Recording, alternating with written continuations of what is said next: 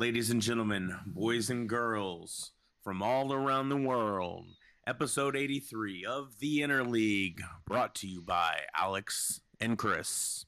In today's episode, we talk baseball, spring training baseball, fantasy baseball, Albert Pujols baseball, and probably some more baseball. But we're probably just going to talk about baseball mainly. So sit back, relax, tighten that seatbelt, slap it into fifth gear. We're going 60 down the road right now.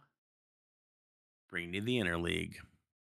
Spags, welcome back. What's up? Normally when we record on Tuesdays, I bring in my intro that it's a Tuesday, so it's a Tuesday. Yeah, I never know where you're gonna go with those. Neither do I, so it's fun. It's great. Like I'm just like letting you riff, see where it's at. I literally had zero clue what I was gonna do until like you went silent, and then I just like kind of how it started is just how it started. It's how it started. You know, it's some are better than others. Yep. But for those tuning in, you get a unique intro every week, so yeah, maybe it's worth tuning in. The goal is to like have for that. somewhat of a same intro. Maybe like eventually I'll go listen to all the intros. I'll like put them together and make like one like sound-bited intro out of 100 intros or something. I'm probably it's episode 83, so episode 100 probably too much work for me. But you never know. Goals, life goals. I also want a donut shop, and you ain't seen me running one of those yet. So zero judgment here. You do you. I'm fine with whatever. I think what you've been doing has worked for 83 episodes. I think it can work for 83 more. Intros all you. That's why I'm here. I'm glad that you called attention that we're going to be talking about baseball, because I know that that's different from what we usually do. Yep, sure. But no, that's where we'll be at. Draft Day, podcast name Draft Day. You might think we're talking about football movies, Kevin Costner, Waterworld, Robin Hood. Robin Hood. But whenever I think about live Robin Hood, I then just think about Robin Hood mid tights. Yeah. Robin Hood, the Kevin Costner movie is good, but not as good as Robin Hood mid tights. Yeah, at all. They're men. Yeah, they're men in tights. Yeah, dude. The scene with Big John and they're like stick fighting is just. I can't swim. I can't swim. Yeah. It's like a foot of water. Stand up. Dave Chappelle at his finest. Yeah, a chew. Yeah. Oh, that's a chew. Oh, bless you. What is the other guy's name? Blinken? Yeah. Hey, Blinken. Did you say a Blinken? No, man. I said, hey, Blinken. Oh, man. Ridiculous. But yeah. So, if you haven't seen Robin Hood Men in Tights, go check it out. Yep. You heard it here first. No spoilers. Spoiler alert. Yeah, we should have said spoiler. Damn. No. When a movie's been out... free on YouTube right now. I think it's YouTube just released like 700 like shows and movies for free. So I think it's part of one of those. Nice. When a movie, I feel like when a movie's been out for like, I don't know, a year, maybe 2 years tops, I think it's fair game to talk about it freely without needing to say spoiler alert. Yeah, that's fair. At this point, I mean, I don't even know. Robin Men in Tights is closer to like 1 or 2 decades, so I definitely think it's fair. Let's see. So we know Robin Hood. Yeah, 1993. Oh, okay. Yeah, I was gonna guess later in the 90s than that, but yeah, I mean, but still 90s. Yeah. So I feel like you could talk about it pretty freely, and if someone's like, "Oh man, you spoiled it," like, yeah, it's because you don't know what it is because you're not of the age group to know that it was a movie, and you've not done your due diligence in your theatrical movie watching. Your parents pretty much failed you. They weren't Yeah, like, hey, it's this is a movie I liked as a kid. I think you're gonna find it interesting. It was a good one. I've remembered in my brain a handful of them throughout my time. You gotta share those ones with your child. Make sure they know. yeah, yeah. I think that's part of it. Sharing that nostalgia. I would imagine that as Harper gets older, the new baby gets older, um, it'll be like this was nostalgic for me. Like this is what I watched when I was 8 years old, or hey, here's the cartoons that I watched on Saturday mornings when I was growing up. Like I think that getting to share some of that stuff, and the fact that it's so easy to share some of that stuff now, I think it's pretty cool. Yeah, true. Like, could you imagine if the only way you could share Robin Hood Men in Tights with somebody is if you had a VCR still, and like it just only existed on VHS, and it was never updated anywhere else, and like that was just the only way you could watch it was VHS. I one time watched a 9-hour movie on VHS. I think it was on maybe two VHSs at least.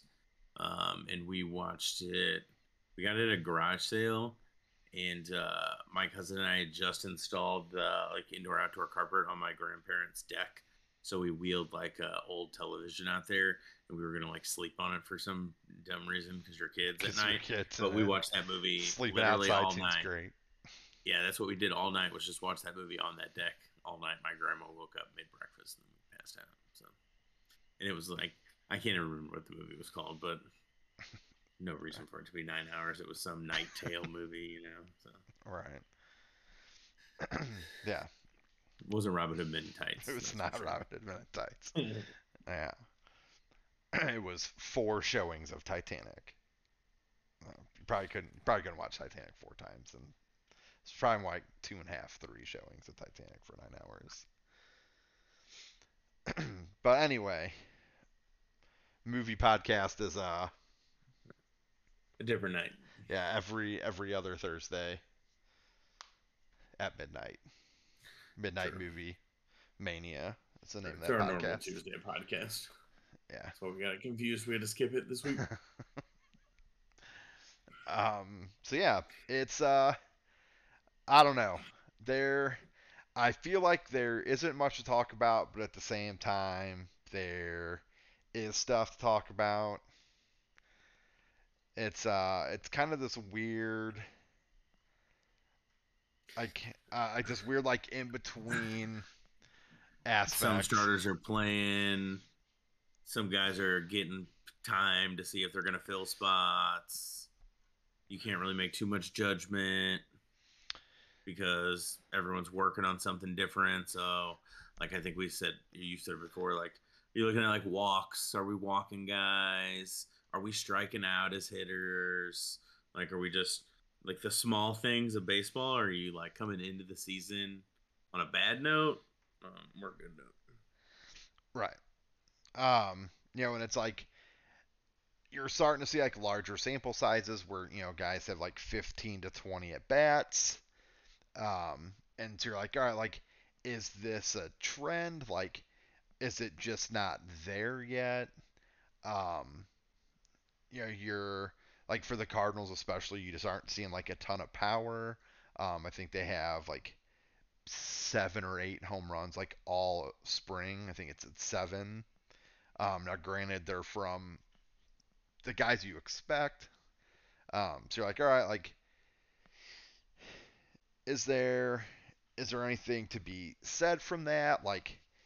You know, um, like Goldschmidt, for example, only has 3 extra base hits in 15 at bats. Sorry, I shouldn't say only has 3, but he has 3 extra base hits. 2 of them are home runs, and he's hitting 400. So it's like, all right, like, he seems to be in pretty good form. Like, if he were to do that, like, that's MVP esque. Like if he's hitting 2 home runs every 15 at bats, that's gonna be pretty good numbers. Um, Well, granted, it's he's been got in 7 games, but they're not playing full games, so that's why I just look at the at bats.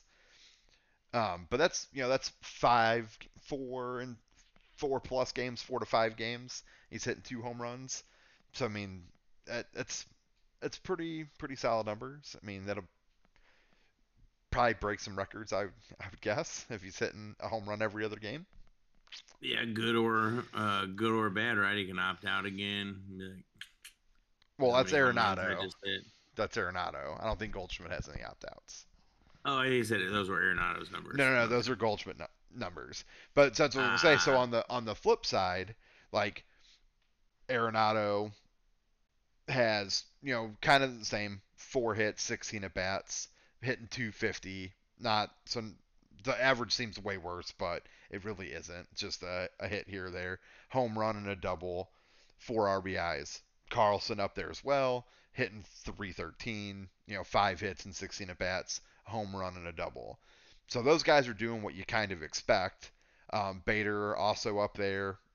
Not really the power numbers. Um, but they're all striking out on a pretty, I guess, a little higher than I would anticipate clip. But Bader has an extra base hit. DeYoung has a couple extra base hits, but they're all doubles. DeYoung's also hitting like over 350. But then there's a couple other guys that like you start to look at that have, that you hope are gonna help out a lot, like Tommy Edman, 1 for 16 in spring with 3 strikeouts. I just think like 1 for 16 is kind of an issue for Edman. You don't worry so much about like the home run or power numbers being there, but him being a contact hitter is kind of what you expect. Again, not striking out a bunch, but it's like I not knowing like is he getting unlucky? Is he hitting the ball hard at people?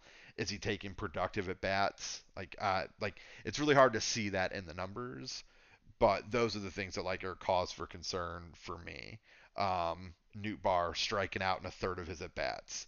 O'Neill striking out in a fourth of his at bats. Sosa striking out in almost half of his at bats. Like those are the things that's like, all right, like this could get sketchy, if this kind of continues. I still don't know. I don't think Molina has played in a game yet, has he? Has he made his he debut? was. All right, he did. Yeah, he was Yeah, he supposed to did. play. He would catch Wainwright on Yeah, Monday yesterday. yeah. It looks like it's just one game, 2 at bats, nothing doing there. Yeah. Um, so the hitting, it's fine. Like, is it amazing? No. Is it cause for great concern? Probably not yet, in my opinion. Um, there could be some trends that you're like, this is kind of concerning, but at the same time, you're not really worried about it. Um, so the other side though, on the pitching side, I think that there's more cause for concern with who they're giving innings to.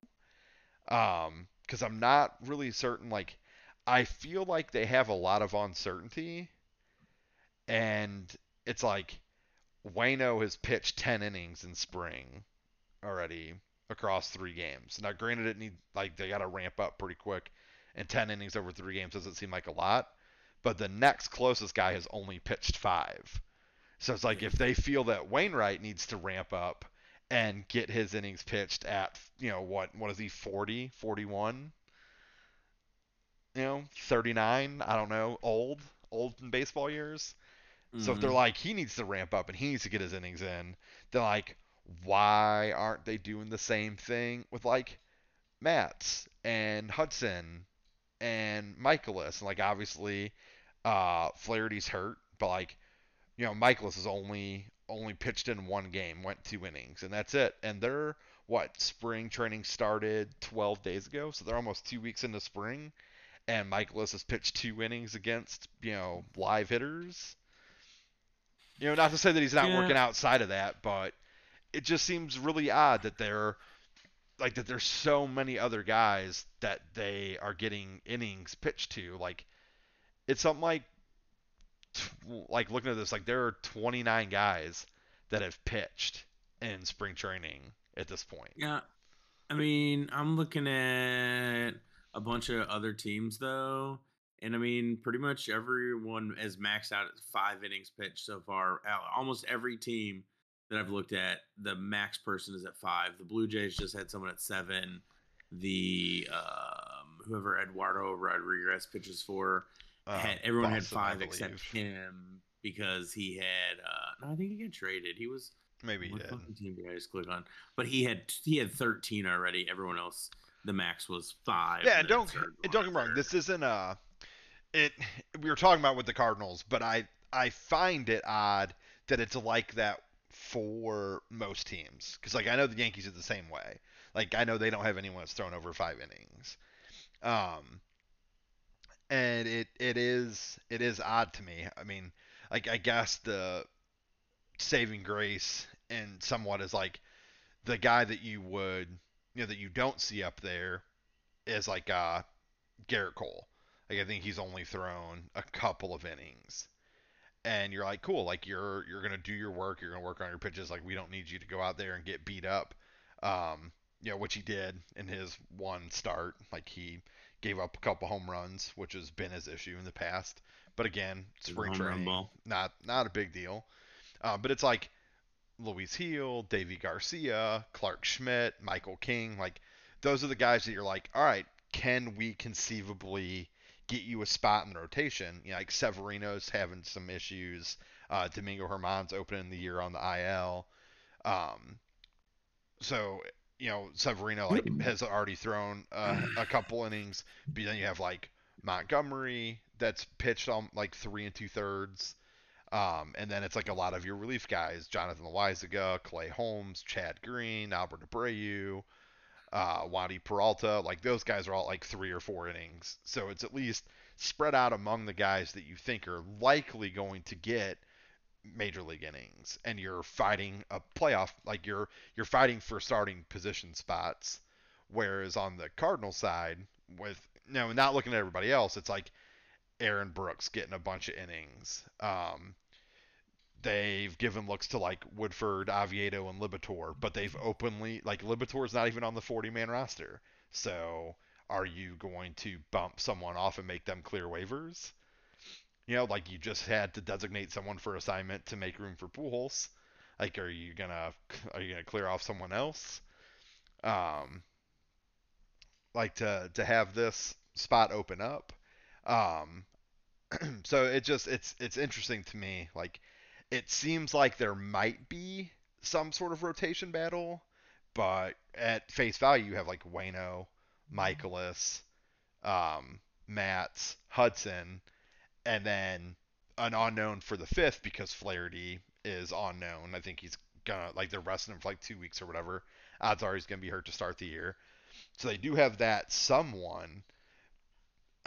So maybe that's what it is. But I don't know. It seems odd. Like I don't know much about like again it just seems to drop off pretty hard, mainly because Wayno's up there. So maybe that's why it throws it off is just because Wayno's thrown so many innings so far compared Yeah. to the norm that seems to be the case across spring training, being like a double the innings. Which I mean I guess if it doesn't even look like he's pitching that well. Like it's not terrible, but it's not great. Like certainly not the numbers you would hope to see from Wainwright as an ace. Like if it's this for the regular season, you probably wouldn't be very happy with him. But they're not. Again, it's not. Stats are certainly not the end all be all. Yeah. Yeah, giving up a lot of hits, giving up 9 hits already, and then the big one, the 3 home runs. Um, you can't be letting up home runs. Giving up no walks though in 10 innings. So he's fighting, just losing. Yeah, and and I Uh, would imagine it'll take some time to get a feel for his pitches. Like I get he's been doing this forever, so maybe it shouldn't take him as long. But his name, much like Garrett Cole, was thrown around with all the spider tack stuff. So maybe this is his first off season trying to adjust to like a new grip or a new approach, something along those lines. Who knows?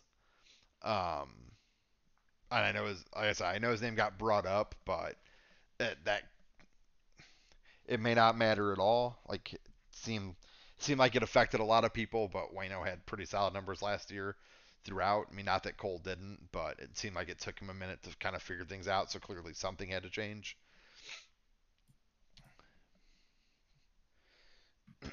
but but we'll see.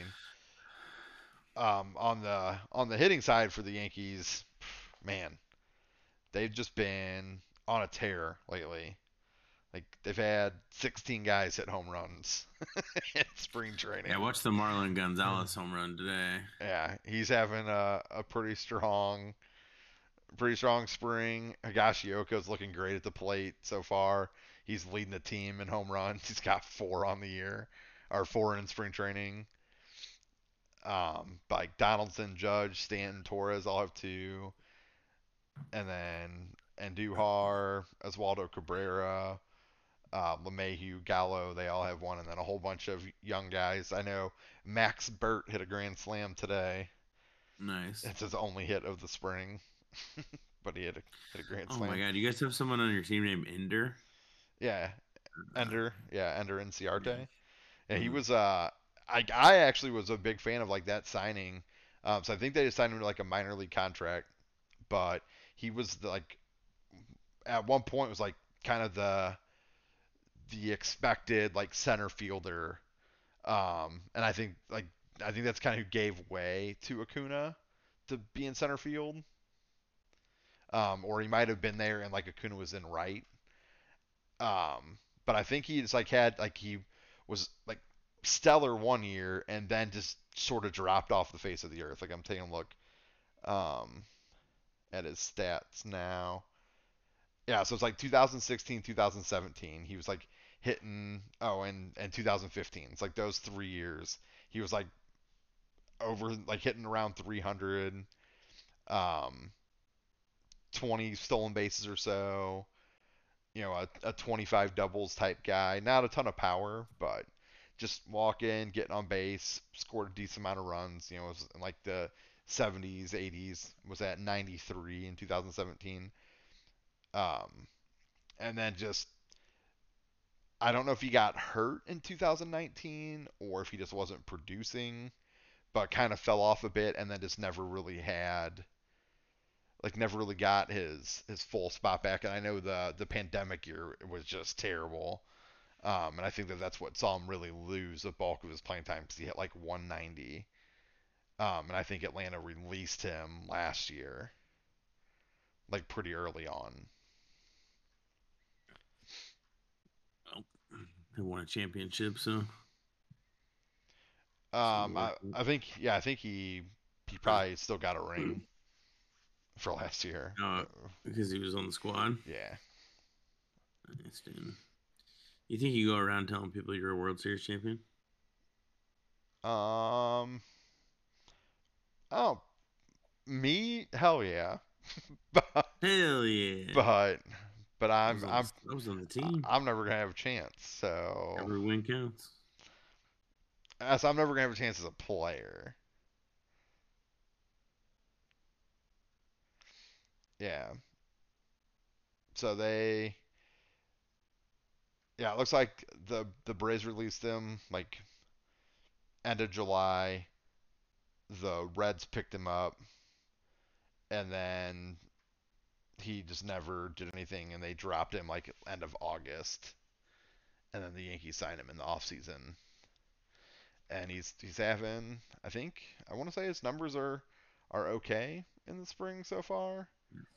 Um, maybe I don't really know. Looking at him now, I think that there's just it's a pretty jam-packed outfield. So I don't know that it'll end up being anything. Um, yeah, I mean nothing special. 4 hits, 2 doubles, stolen base, hitting like 230. But you just have Gallo, Hicks, and Judge out in the outfield. You have Stanton that can play an outfield spot. And Kind of like the then Cardinals, a little wrapped up in the outfield. yeah, and then on top of that, like you could see like Miguel Andujar taking away playing time, playing out in left field. They have this Michael Beltre that I think is like more like I don't really know if you consider him like a prospect. I think he's like 25, 26. Um, but he's been in their like he's just been in the minors for a couple years, like a while. Um, so it's like he could, they could take a flyer and like him getting some time. I know his name's been thrown around a lot, but then even like other guys that have already gotten playing time, Tim LaCastro, Ryan Lamar, Estevan Florial, like those are all guys that played outfield innings last year. I think Isaiah Kiner-Falefa can play outfield a little bit. Marwin Gonzalez obviously can play the outfield, and he's having a pretty strong. I know they have him marked as like first base, but I think he just plays everywhere. Like I'm gonna go look at like Yeah, his fielding his stats. designation was I think his designation is everywhere as well. Yeah, so in yeah, so he played first, second, third.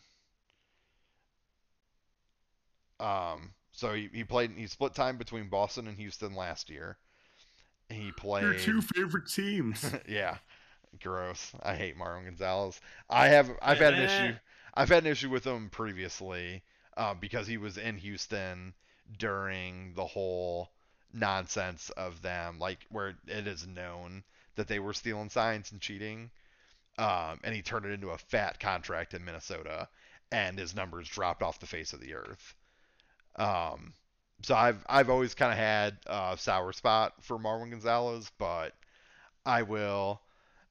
He can come do well for my team, but I'm going to be real critical of him when he sucks. I just won't give him a lot of credit at all. A lot like Josh Donaldson this year.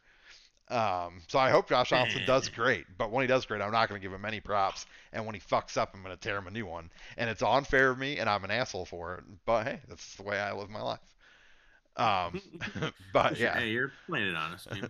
So in 2021, between Boston and Houston, he played 17 games at first base, 39 games at second base, 11 games at third, 12 games at shortstop, 12 games in left field, 2 games in right field, and 2 games as a DH. He also pitched in a game, 1 inning. so, so he played everywhere Pretty on the crazy. infield and 2 outfield positions.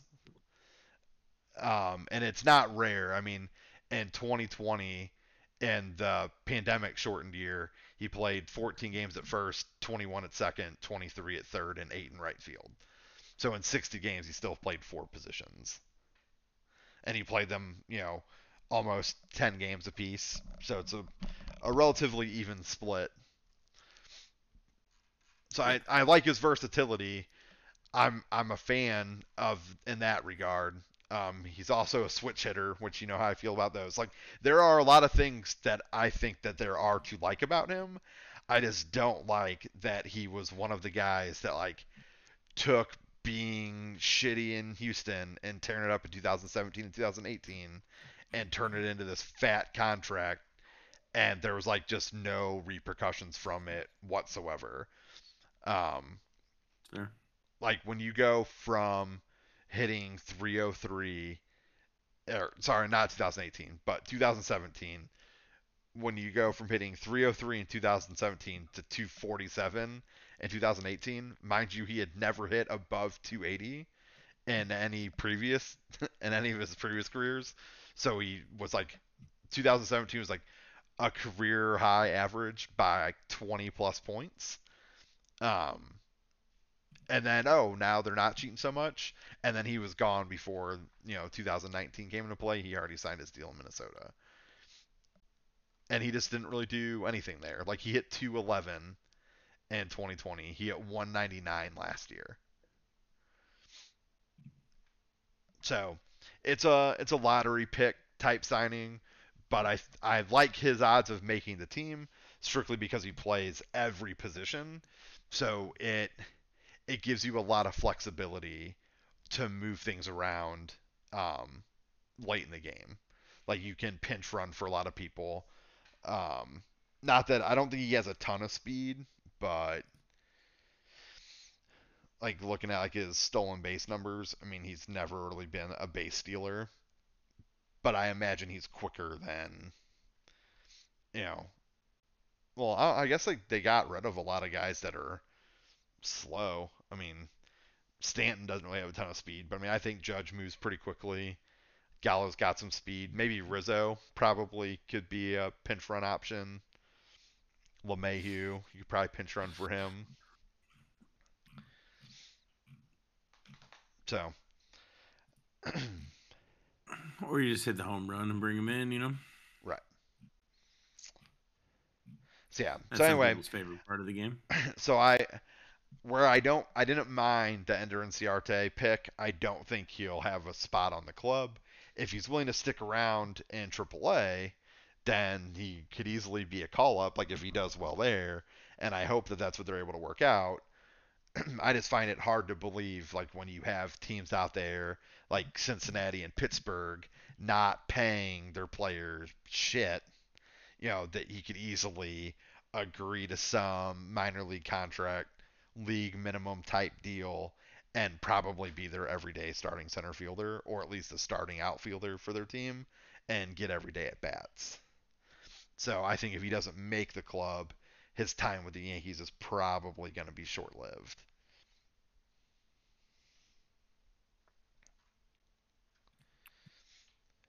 Which you won't be mad about. Nope. I mean, like I said, it would be great. Like I think it adds a good piece of depth, but oh, I was like LeMahieu placed on injured list, but that was last year.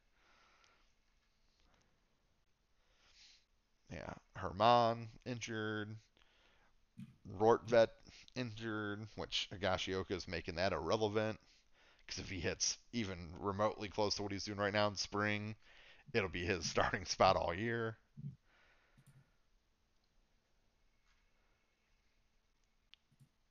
Um, let's see what Flaherty was shut down for 2 weeks. That was like 10 days ago. So Yeah. Was it 10 days ago? Yeah, 10, sometime last 9, week. somewhere around there. Yeah, Yeah. I think this article is like the 18th. So somewhere in that time frame. I think Reyes is already on the IL. I think they put him on the 60-day IL. Oh, did they go to the 60? I didn't see that.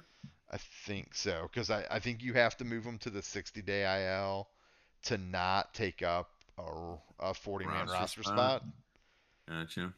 Um, so then they could add someone to the 40-man roster. And yeah, so it looks like he's on the 60-day IL. But I don't know how that works. Like, I don't know if it's like 60 days and it starts from like the time he's placed on the 60-day IL, or like if it can be backdated to like say he didn't pitch in spring training at all, like he never entered a spring training game. Um, does that like can they just go back to like when pitchers and catchers reported? I don't really know how injuries work, or like does this IL time not start until the season starts? Yeah, I don't know. So I'm not certain what that means for Reyes and how long he's out. And then I think the only other thing that I've seen mentioned was Gorman's back stiffness. That was from Monday, but I think he got into the game today, maybe, or they didn't play today. Um, Yeah, didn't play today. yeah, so I think he was scratched Monday, but I think he was available. I think they were saying that he would likely be available like off the bench tomorrow, um, or like maybe even in like the game he was scratched. Like it didn't seem like it was this huge ordeal.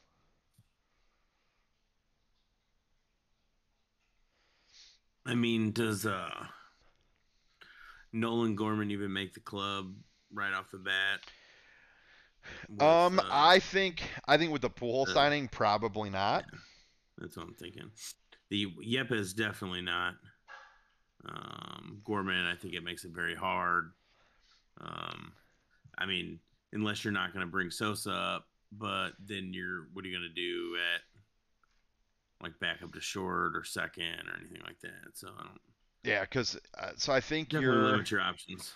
yeah, so I think so so the only thing I guess it throws a wrench in is that if they because the first month they get to have 28 players, and I Correct. guess maybe it's like the first 3 weeks. I think it's just April that they get to have 28 players, and the first week of April there are no games.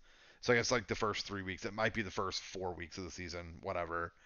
But they get 28 guys, so maybe there's the possibility that they do for that. At the same time, I would imagine if like that there's still going to be some gamesmanship that if they start Gorman's clock, the game plan would be to have him stay up unless like he's absolutely terrible. So I would only think that he would they would plan to have him up if they're going to use him on a regular basis. And I don't know that that'll really ever be the case until there's an injury. But you figure even if they carry, say they split it 14 and 14, like just going through the math, they're going to have Molina and Kisner, so that brings you to 12. You're going to have Goldschmidt, Edman, DeYoung, and Arenado, so that brings you to 8. You're going to have O'Neill, Carlson, and Bader, so that brings you to 5. So you have the 5 bench spots that you can get away with. Um, Pujols is going to be one of those because you didn't sign him to a $2.5 million deal to not utilize him, to not have him on the roster. I think Dickerson's going to be one of those. So, because there's a strong possibility that he DHs against righties as the left-handed at bat, and Pujols will DH against lefties as a right-handed at bat. That's the talk. Um, I think you have your like you said like your injury type guys that have multiple position capability. Um, so like your natural fourth outfielder in Nootbaar, even though Dickerson could play the outfield, and then Sosa being the guy that can kind of fill in around. So if those two go, you have one spot left, and I think that it'll likely be between I think it will likely go to Yepes would be my expectation. I know they've been given like Brendan Donovan a look. There's also the possibility that they carry a third catcher, or the possibility that they just carry 15 pitchers. With it being early on, maybe they don't want to tax guys' arms early, and they want to have that capability. And just looking through it, Gorman also isn't on the 40-man roster. So if you move him to the 40-man roster, you have to clear a spot for somebody else. Or like you would have to move some. You'd have to DFA somebody to clear a spot for Gorman. So that's probably the biggest thing against him is that he's not on the 40-man roster, whereas Donovan and Yepes are. But my expectations would be when it drops down to 26 man, whoever that other player is, and Yepes or Donovan, if they go with 14, um, is likely who would get dropped, or Nootbaar.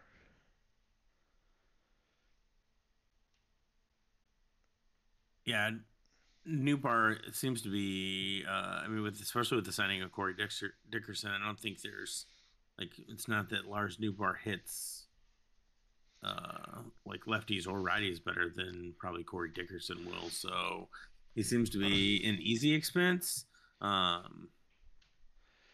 I just So, log jamming guys of like no not playing time again.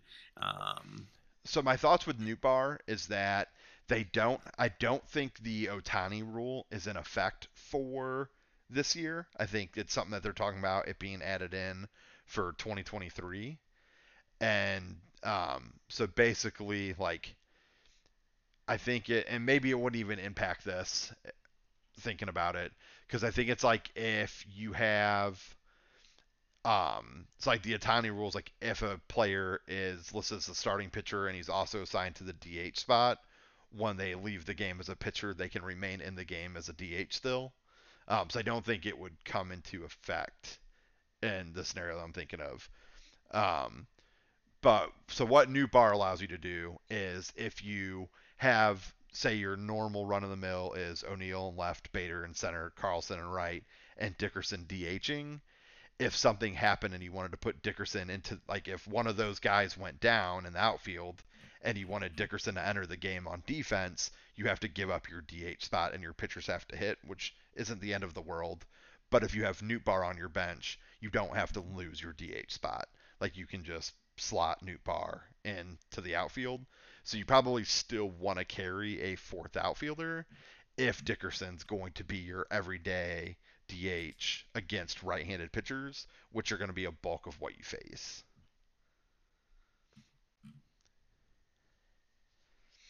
So like, I would imagine it's probably close to like 66% of games are started by right-handed pitchers, and it should, like, if you're the Cardinals, it's like 100%.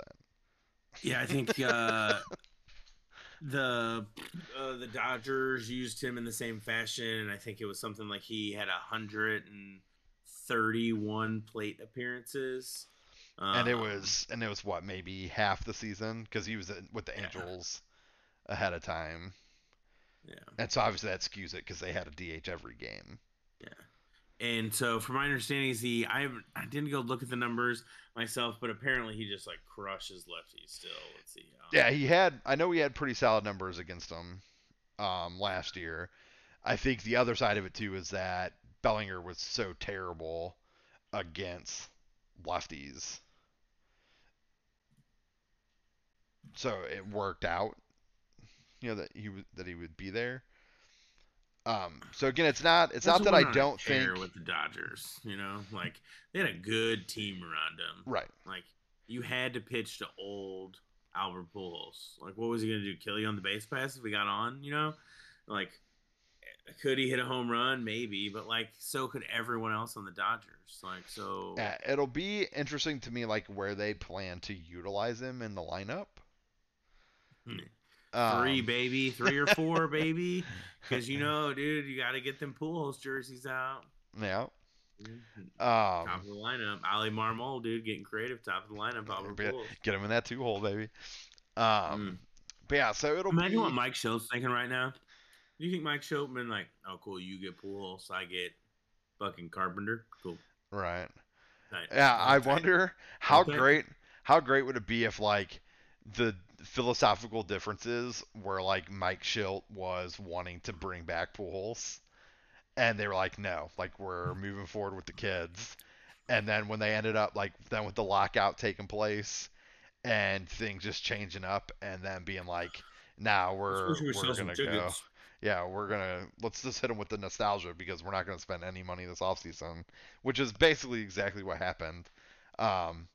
They brought in Dickerson and Steven Matz. And other than that, like, this team is pretty similar look to what it was last year. Yeah. And again, not that they're bad. Like, I think that they're gonna play above 500. I think that they'll compete in the NL Central because it's a fucking joke. But I mean, they could win anywhere between 85 and 95 games. I will take that. I mean, shit, they had a better record last year than the Braves, and Braves won the World Series. So can they compete? Sure. Do I think that they're gonna compete for like a title? Probably not. Like, I don't think they really match up well with like the Dodgers. I don't think they match up well with the Giants. I think the Mets are going to be a very good team. And I think in the playoffs, the Mets are going to be disgusting. Because you figure, like, in a 7-game playoff series, you're going to see DeGrom and Scherzer twice.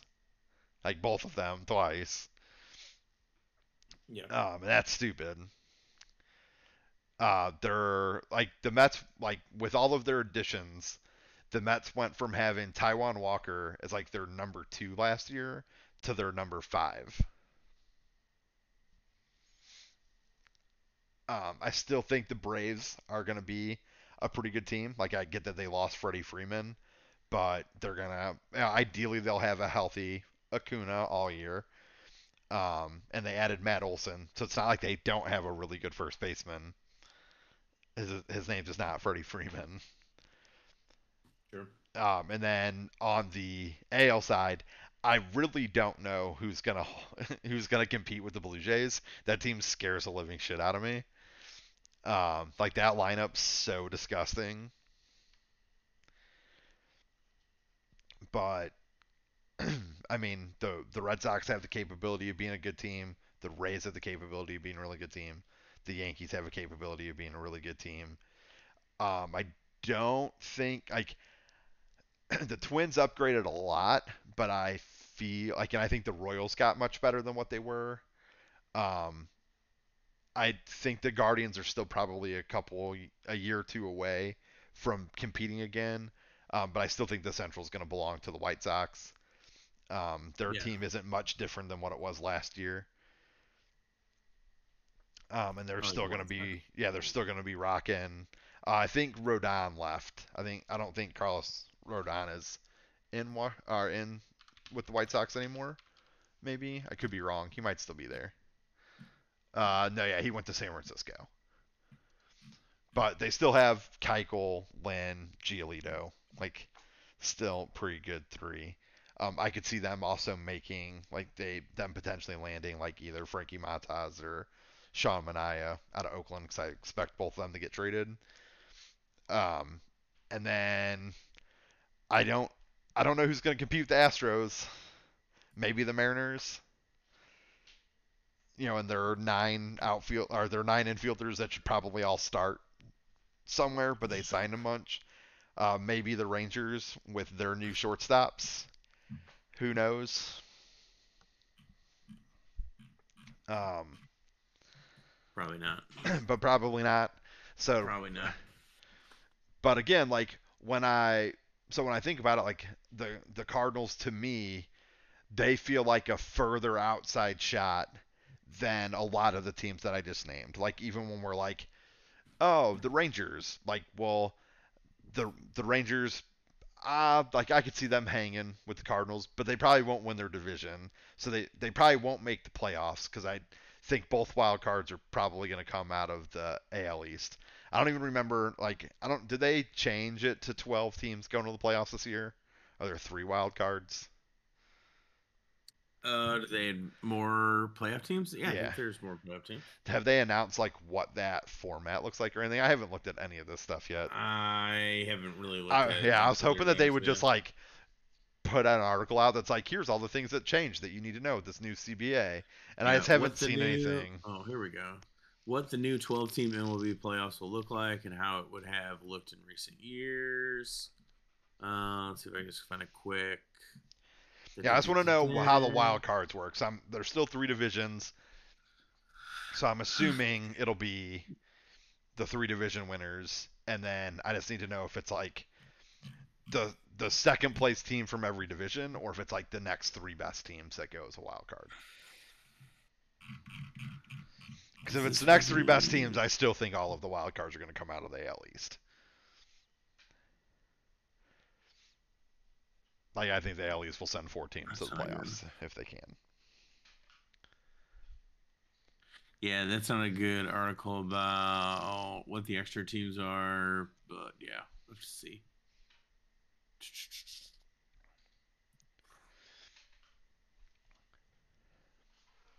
This shouldn't be just a hard Google question, you know. What to know? 12-team format. There will be 6 playoff teams per league. The 3 division winners and 3 wild cards. Okay. They will be seeded as follows: 1 seed best overall record, 2 seed second best, 3rd seed 3, 4 through 6, 3 best records among non-division winners in order of record. The top 2 seeds will get a bye in the divisional round. Okay, So, that's what I kind of anticipated that you would get. Um, there just wouldn't be a best of five that you have to play, and there's no more single elimination wildcard game. Um, so the division series will be, or I guess maybe they might have it be like a wild card round, and it would just be 2 1-game playoffs, and then you play a best of five, and then a best of seven for the LCS, and best of seven for the World Series. But I feel like they've always wanted to avoid winning your division and then being forced into a 1-game playoff. So I feel like it'll be you'll have but or maybe it'll be like a best of three. I don't know. Oh, I didn't see that. I did close it already. No, it's all good. Yeah, so just however, I just need to know the number of games in each series if it specifies that. It's my curiosity. Because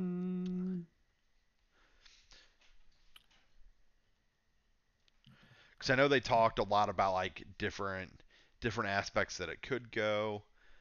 Um, I also think that it's going to be like a situation where they need to do away with three divisions. I think they're going to need like I think if they want to stick with six teams, it's probably going to be they need to move it to um two divisions again. It's like there would just be like an East and West in the American League and an East and West in the National League, like there used to be. And then your two division winners would just be who gets a bye. And it would be like the two division winners get a bye. The second place team in each division hosts, like, is the upper seed in that first round. And then it's the two next best teams after that. So if you finish first or second, you're guaranteed to go. Let's see.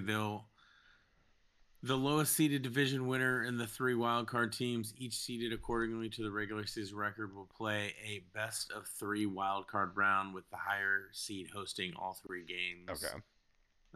The tiebreaker game, aka Game 163, was also eliminated from playoff spots, now determined through tiebreaker formulas. Interesting. The division series will have the top seed play the fourth, fifth winner, while the runner-up third through the sixth winner of the brackets remain fixed with no reseeding. Also interesting. I think they're the only. I think MLB would be the only league that doesn't reseed.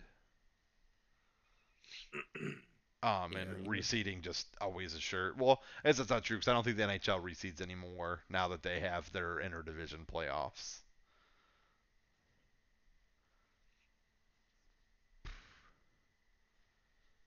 But I guess it really doesn't matter because you're not for the NHL. You don't have a 1 through 8 really. You have a 1, 2, and 3, and then a wild card seeded into both brackets to fill it out. So I guess they don't have anything to reseed. But I feel like football does reseed. Uh, mm, That like if oh the yeah. like if the Yeah, number it's 6 seed knocks off the number 3 seed, that's who the 1 seed will play, not the correct. winner of 4 or 5 guaranteed. Correct. Right. Yeah. And I think Definitely. and I think basketball does the same thing, except there's just 8 teams. So like if the 7 seed upsets the number 2, then I think the 1 will play the 7.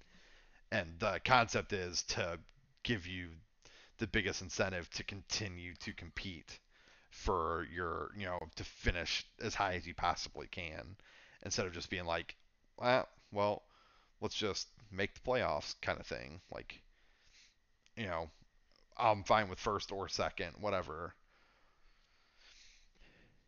It just gives you that advantage to reseed to the lowest team always if you're the top seed.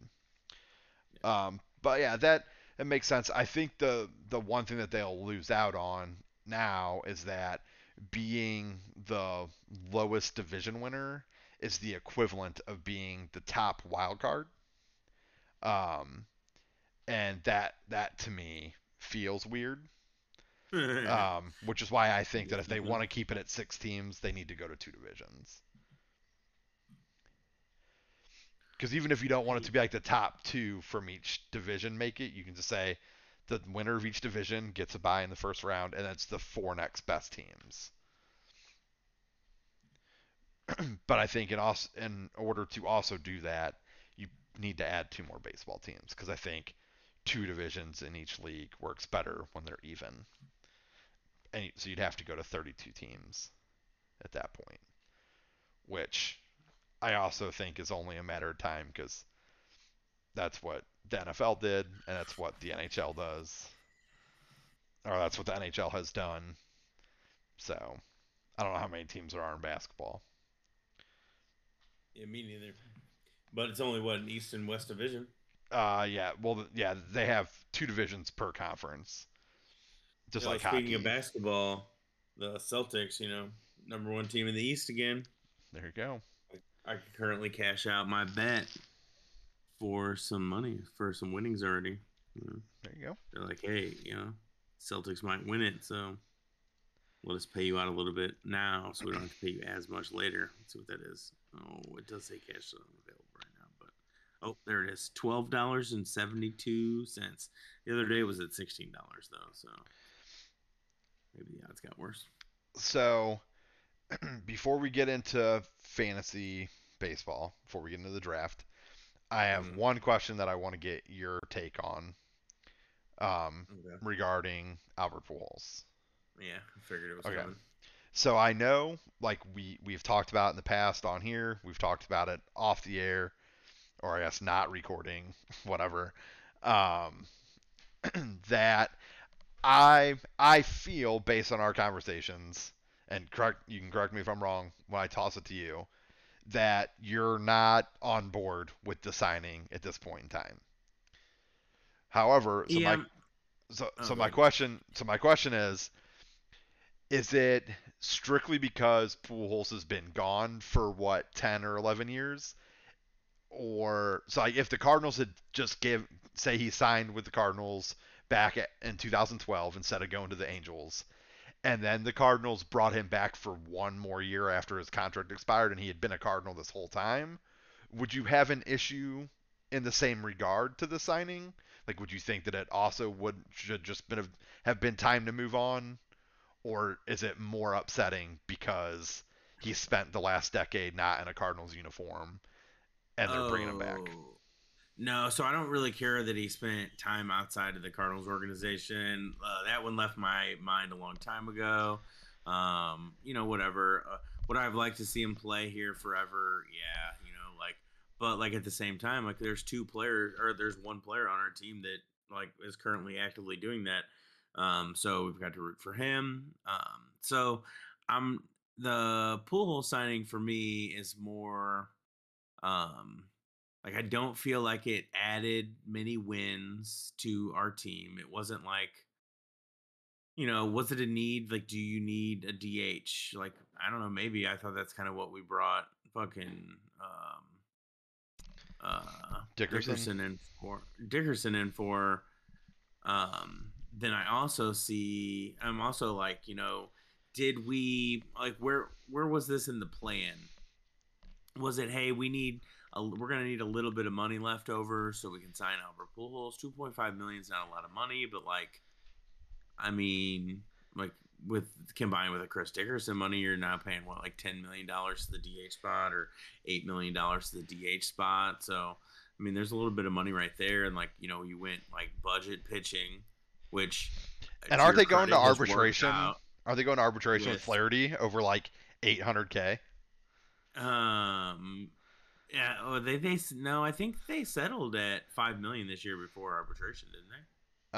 Maybe, I don't know. I think he was one that like. Or is it O'Neill? Is it O'Neill that they're? I think it was that they didn't come to a deal with, and it was like there was $800K. A couple guys. I think of Bader and, yeah. So I mean, they're gonna play their game there, but so here's what I've come to. So I don't mind the signing. It's not the end of the world. Were the Cardinals going to make any other signing besides this one? No. So it doesn't really matter. Is he blocking guys from playing time? Probably. But, like, that's the Cardinals' MO. Like, hey, we have a bunch of young guys, but we're going to play these old veterans. That's just how it is. And one of these times it's going to work out. Yep. So where I think... we will find our Larry Walker again. Yeah. We will find our Lance Berkman again.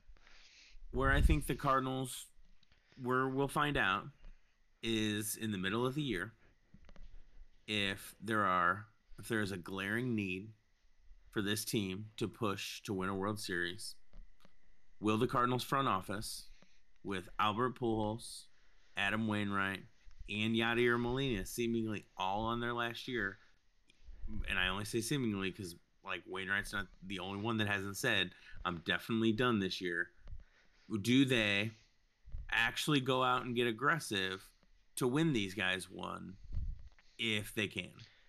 Or is the whole year just going to be a parade of like, oh, hey, yo, Albert's back? Because if that's going to be it, I'm also like not going to be excited that like I maybe me being petty, but like I feel like it just takes away from Yachty being here for his whole entire career. That like now they want to share that together. I just feel like we've already been talking about fucking Albert Pujols. Oh my god, I like ESPN Radio is like they're jerking off to it. Every last one of them is jerking off to it on the reg, and they're like okay with this. Well, he's only gonna get so many plate appearances, so it's not that big of a deal. Like, well, that's the big deal to me though, is that he's only gonna get a certain amount of plate appearances. In okay, cool, he hits 15 home runs. If those 15 home runs win us like 2 more games, like total or something, we'll see. So from a winning standpoint, I don't think it helped us win. I just think it helped us sell tickets. So I have a hard time, especially with my feelings in the current front office on our effort to win over our effort to make it look like we're winning are two totally different things. So I completely agree. Like I've made it no secret that I am not high on the Cardinals. I also think from a business perspective, it made a lot of sense to not sign Pujols. From a baseball sense, it made no sense to me whatsoever. Like I compared it often to Derek Jeter and the Yankees, and as a Yankees fan, as a Jeter fan, there isn't anything that I would have been like they overpaid for Jeter. I didn't care. He like pay him whatever he wants plus some if it means keeping him in pinstripes because I don't want to see him playing for another team because that's my shortstop. Like that's my guy. He's a Yankee through and through. Did he produce the same way? No, but I don't care. Like he should be a Yankee until he decides he doesn't want to be a Yankee anymore.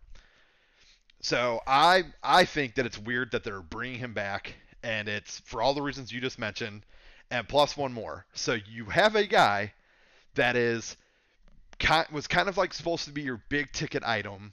You stole him from the Rockies, and he has 2 opt outs. He could opt out after this year and after last year and after this year, and Arenado. And so, yes, you can make the argument that, well, he can see what it's like to be beloved by the Cardinal fan base and look at the farewell tour that you're going to get. Sure. But the difference is that Waino and Molina and Pujols brought championships back to St. Louis. 06 and 2011, they were both, like all 3 of them were integral parts in both those championships. If that never happens, most people probably won't care about Arenado parting ways. No one will really care about Goldschmidt parting ways. So when you're like, all right, we have Arenado for maybe one more year. After this, there's strong possibility that there's all kinds of money available in LA because the salary cap went up, competitive tax balance, whatever the hell they call it, luxury tax. That goes up. So the Dodgers have more money to spend. Plus, they have Justin Turner's contract coming off the books. And eventually, they're going to have Trevor Bauer's money coming off the books. So why don't they just go, offer Arenado $45 million a year, $48 million a year? Like, that 32 seems like chump change now. And if they have Turner, Freeman, Arenado for, the next 6 years on their infield, that's going to be his best chance to win a championship. And he was already willing to go to LA, but Colorado didn't want to deal him in division. Well, if Arenado takes the in-division aspect away or the trade aspect out of it,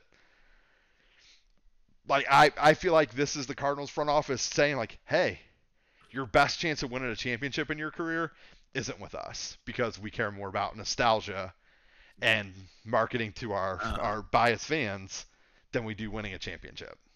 Now, I will say I watched a video today of when Arenado signed with the Cardinals, and he did this interview, and at the very end he was like, cool, we're done. And he's like, hey, I would just like to say one thing. Hey, Albert Pujols, you're my favorite baseball player ever. I've looked up to you my whole entire life. I love you, man. I'm like, oh, I can't believe I'm on the same team. I totally wish we have a chance to play together again. um and so I thought it was funny because, obviously he's asked for it. He asked for it immediately when he came here. I wonder how often he's been asking for it to come back. And then I wonder if that makes, like, juices him up a little bit to have, maybe he hits better. Albert Pujols is over here like, hey, what are we swinging at that? Why are we doing this? It's like those type of things with Pujols, especially, the Tyler O'Neills, the Dylan Carlsons, the stuff like that, being able to say, hey, this pitcher's got you doing this or whatever. Like that, like, being a hitting coach on the bench, cool. But like, again, like Maybe it last didn't year, it is didn't it matter like, in L.A. yeah, is it just that, like, is that all that it could be? Because, like, do we just have this bench spot that we can tie up that we can fuck off with because we've had Matt Carpenter on the team for the last 2 years, and that's just like been a bench spot that we've been fucking off with? So like, all of a sudden we just have like a disposable bench spot. Like, I'm also not cool with that. Um, but And back to the interview, I mean, Arenado was like genuinely like, you could sense that he's probably hyped up with this. So to that point, like, before he leaves, like, if the writing's on the wall, are you going to be aggressive during year with trades, or to what make if sure they're this not team's performing? competitive, to make it run deep? Yeah, oh yeah, and you start trading people. Right, or let's just say, like, what if Pujols is having a terrible year at the plate? Oh, Like, do you cut him? they'll roll him out. They'll roll him out. Do they play Matt Carpenter? Well, I guess they play Matt Carpenter for 18 million a year. Right. So for But two I and a mean, half million, do you part this ways if it is no, costing no you way, winning games? If Wainwright isn't no, your best option every fifth day, nope, like, do no. you do you bench him? Do you He move him to the no. bullpen? He'll have Liz Frank. He'll be on the 60-day DL, and his career will go out on an injury, guaranteed. Like, they'll just be like, oh, something's just off, blah blah blah. Or like if Kistner is putting up They'll better figure it numbers out. than Yachty, do you make Yachty the backup, or do you just roll with it? And it's like, and though that to me, like, I feel like Well, you'll never know that Kisner's putting up better numbers because he won't get playing time. right, and that's fair. So my thoughts are that it doesn't matter how bad Pujols, Waino, and Molina are, and not like they all might be great. They all just may be very meh, and they're just fine, and it's whatever, and it isn't a big deal. But like you said, if the Cardinals have an opportunity to compete and they don't do anything, and they're just like, well, this year is all about these three, and you're basically just pissing away a year that you had Arenado and a year that you had Goldschmidt, and like your window's only getting smaller, and it's another year, like, now you have more guys hitting arbitration, so you have more money, you have more guys closer to free agency, so you're just like, all right, like, what are we gonna do?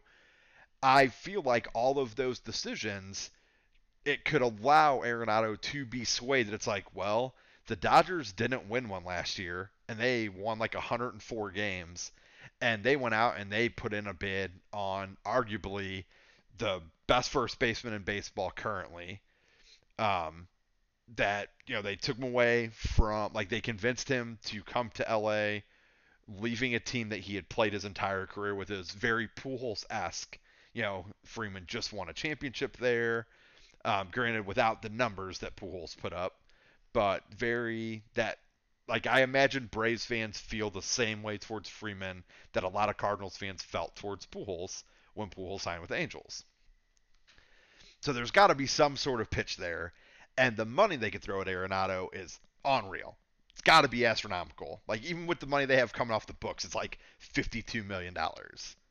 It's like if they want to buy Arenado away from the Cardinals, they're certainly capable of doing so. But the key is to let him know that he has an opportunity of winning a ring here in the 5 years following this.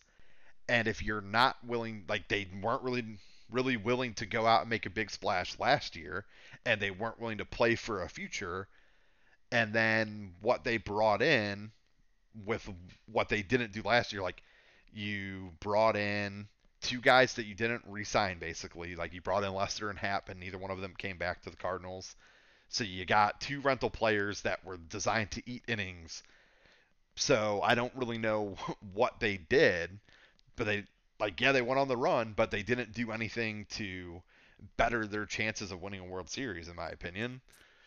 And so this year, if Pujols is struggling, and you're not willing to cut him, you're not willing to convince him to retire, whatever the case may be, and you just have this guy, and you're hindering yourself to 25 men on the bench every game instead of it being a team of 26.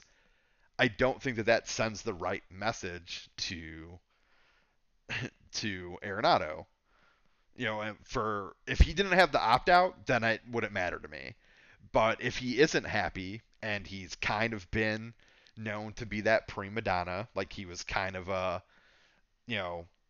not necessarily like he was kind of, I'm super important, give me what I need in Colorado.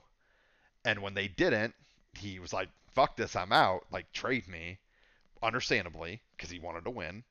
So what prevents this from being the same thing in St. Louis, other than the major differences being that he can just say, I'm not re-signing. Like, I'm going to test free agent. Like, I think I can get the same money, if not more, under this new CBA.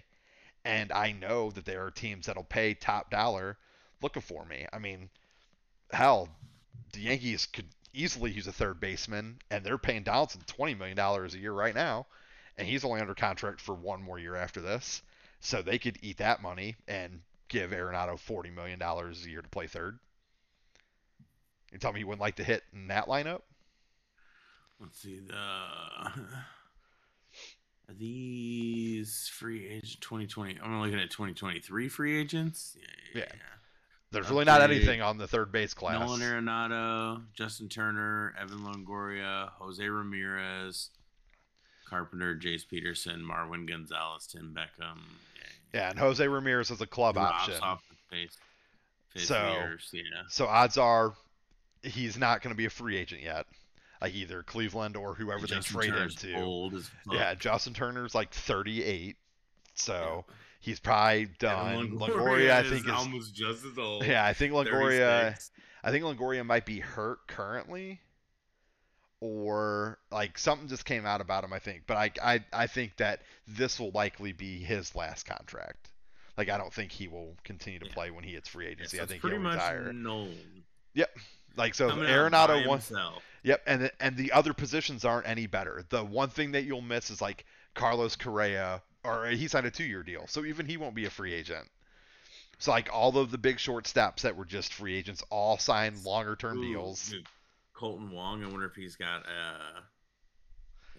Colton Wong will be available. Whit Merrifield, they probably have like Whit Merrifield's probably got something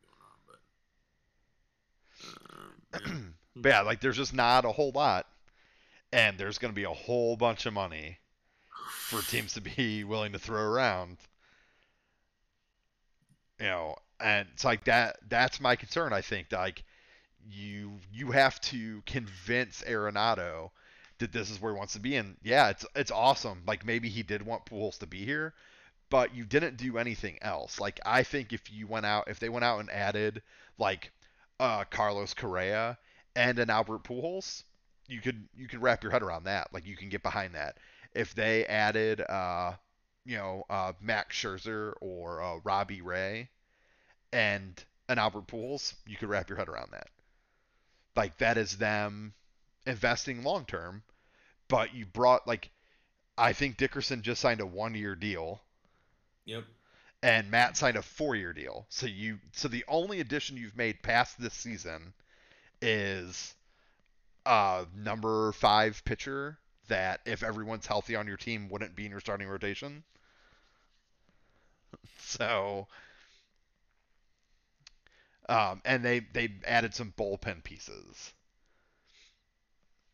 Yeah, but if everyone were healthy with where they expected to be, like Matt's wouldn't have a spot in the starting rotation. And so it doesn't, to me at least, I'm not in any of those conversations, but I don't think the Cardinals have done anything to convince Arenado that the future is all about winning in St. Louis. Now, maybe that doesn't matter. Look at Joey Votto. Like, obviously, Cincinnati has made it very clear they're not going to win a championship anytime soon. And I don't know that Votto will ever want to leave Cincinnati. He likes playing there. He likes the fans. He likes the atmosphere.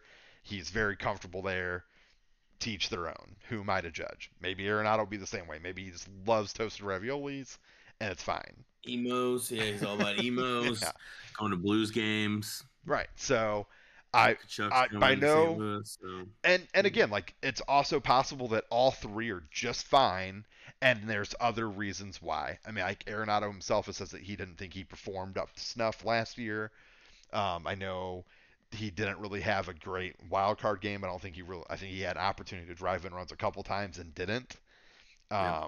So he could put blame on his shoulders just as easily as anybody else for the Cardinals losing to LA in the wild card game. So maybe he feels like this team can win, or moving past this, they can win, and it won't be a big deal. I just think it is a very iffy game that's the route that they're going. You know, like, they didn't lock up O'Neill long term. They haven't locked up Flaherty long term. Like, they haven't invested in these guys as a future yet. And that's all very relevant over the course of the next 5 years. You know, like, if they aren't willing to pay these guys now, like, are they going to be able to afford to sign them all? You know, are they, like, I know we talk about guys like Gorman and Liberatore and stuff like that all the time, and like the numerous other prospects that they have that have talent, but is that what Arenado wants to be a part of? Like, just a team that's going to perpetually cycle through their young players, like the Cardinals have been doing outside of their big signings? Does Arenado want to be that big signing, or does he want to be the other support piece? And I feel like the message he was sold was he was going to be the support piece. You know, like, hey, we're going to build around you. Like, look at everything we have going. We think that you can go a long way. And once we bring you in, there's like one or two things that we really need. And they just have done nothing to address those one or two things, even though both were readily available this season in starting pitching and a shortstop. Yeah. Dude. Paul DeJong's going to be, grade A defense. Just maybe hits, 10 home runs this year. He'll be fine. Yeah, and I'll be the first one to say it's possible. It's possible that my opinion on all this is completely wrong. Like, other people that make a whole bunch of money to make these decisions have access and have done way more research than what I have. I'm just saying, subjectively, this is how it feels to me. Like, I don't think the Cardinals are the only team to blame in situations like this. Like, I also think it's very weird that the Yankees just haven't locked up Judge long term. Like, what's the concern? Like, what are you waiting on? I've been hearing all this, like, it's coming, right. It's coming. But like, you just came to an agreement to avoid arbitration. But why not just sign him? Like, why not just have that? Like, why? Hey, let's not worry about what you're going to make in your third year of arbitration. What do you want to make for the next 10 years you're a Yankee? Let's talk about that. Like, it's all unnecessary. It's just so weird to me the way that teams approach the business. Like, if you're willing to dedicate to them, like, if you know that that's what you want to have happen, then just have that conversation. Like, why have two difficult conversations back to back? Like, just have one. Like, do you want to be a Yankee? Well, we want you to be a Yankee. So let's just figure out what we need to do to make that happen. Let's not worry about just 2022. Let's talk about through 2030.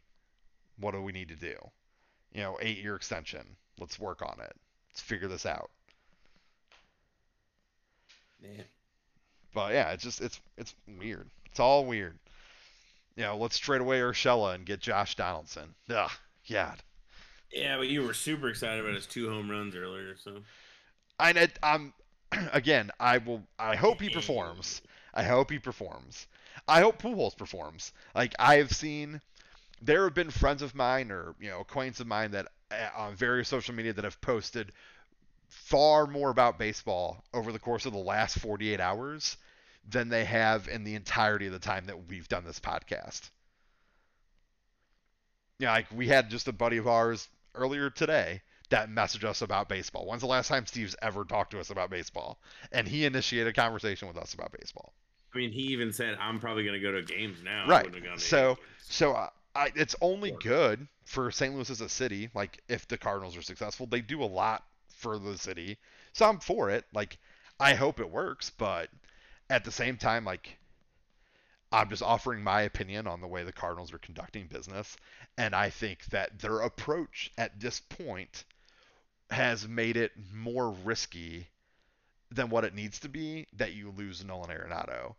And like we've talked about, if Arenado opted out after 2021 or he opts out after 2022, the deal that the Cardinals gave up is no longer that great. They don't get the money, like they get less money because the money they got was to pay for the 7th year. So if he opts out, the Rockies don't owe the Cardinals that money. So the money aspect is gone, and you just gave up 3 prospects and Austin Gomber, who would look relatively good in your rotation right now. I would much rather have Austin Gomber starting every 5th game than Steven Matz for Arenado. So if you no longer have Arenado, it's just a loss out at that point. It's another Marcell Ozuna trade. So Arenado in September 29th, 2021, MLB Trade Rumors put an article. Nolan Arenado won't exercise opt-out clause when he said he was going to come back this year. And he said, quoted, "I'm not opting out. We can put that out there now. I will not be opting out. I will be coming back. That was always the plan. I'm absolutely coming back. I feel like this year has been special in a lot of senses." Yeah, but that's why they added the opt-out for the following year. Yeah, so I mean, he can definitely act like he's all gung-ho about it, but he's been a little like, not trying to be like a homerish about it, but he has been more emphatic about being here than a lot of people. It's been sold to him for a very long time through the Holiday thing. Holiday's been trying to recruit him to St. Louis, tell him how great it was. He's always been a huge fan of St. Louis. We talked about his fucking jerk-off session, Albert Pujols. Like, I might find it hard to say he opts out. And that's fair, but at the same time, $35 million regardless. Pujols had nothing but great things to say about St. Louis, and he left for a little bit extra money. The guys that you're talking about that like absolutely loved it here when they got traded, like they said the same thing. But like, how often do you hear about Paul Goldschmidt talking about that? Oh, it's so great to be a Cardinal. But when he got traded over here, he talked. It was all St. Louis is great. I want to be here. This is where I want to go. Then he got his extension, and you just don't hear about it anymore. Yeah. Halladay was the same way. Paul Goldschmidt talking when he was in Arizona, he just says not Paul Goldschmidt's not out here fucking doing daily interviews and shit. Like, you don't hear him saying anything. Right. But he still said all the same niceties about St. Louis that Arenado is. Just there isn't a concern about Goldschmidt opting out. He got his extension, and he got his extension right away. Like, I think they extended him before that season even started when they traded for him. What was that, 2019? Yeah. Like, I think they extended him to 6 years before that season even started. So, like, there just never was a concern. But there is the concern about the opt-out for Arenado, and I'm sure the game plan was always that he wasn't going to opt out after 2021. But that's why, as part of the trade, he was like, I'll add a 7th year, but I want a secondary opt-out after 2022. Why would you negotiate that if that isn't something that you're seriously consider utilizing? Like, if his game plan all along was there's no way I'm going to opt out, then what does he need a second opt-out option for? So all he did, in my opinion, was like, I'll give you guys an extra year. Like, I'll move my opt-out from 2021 to 2022. I'll give you guys 2 seasons. The game plan was never to opt out after 1. I'll give you 2. It's like that's how I view that instantly. And I don't think the Cardinals have done anything to convince him that he's going to win a championship here. Except catch lightning in a bottle in September. But, I mean, that's how it's won. Maybe.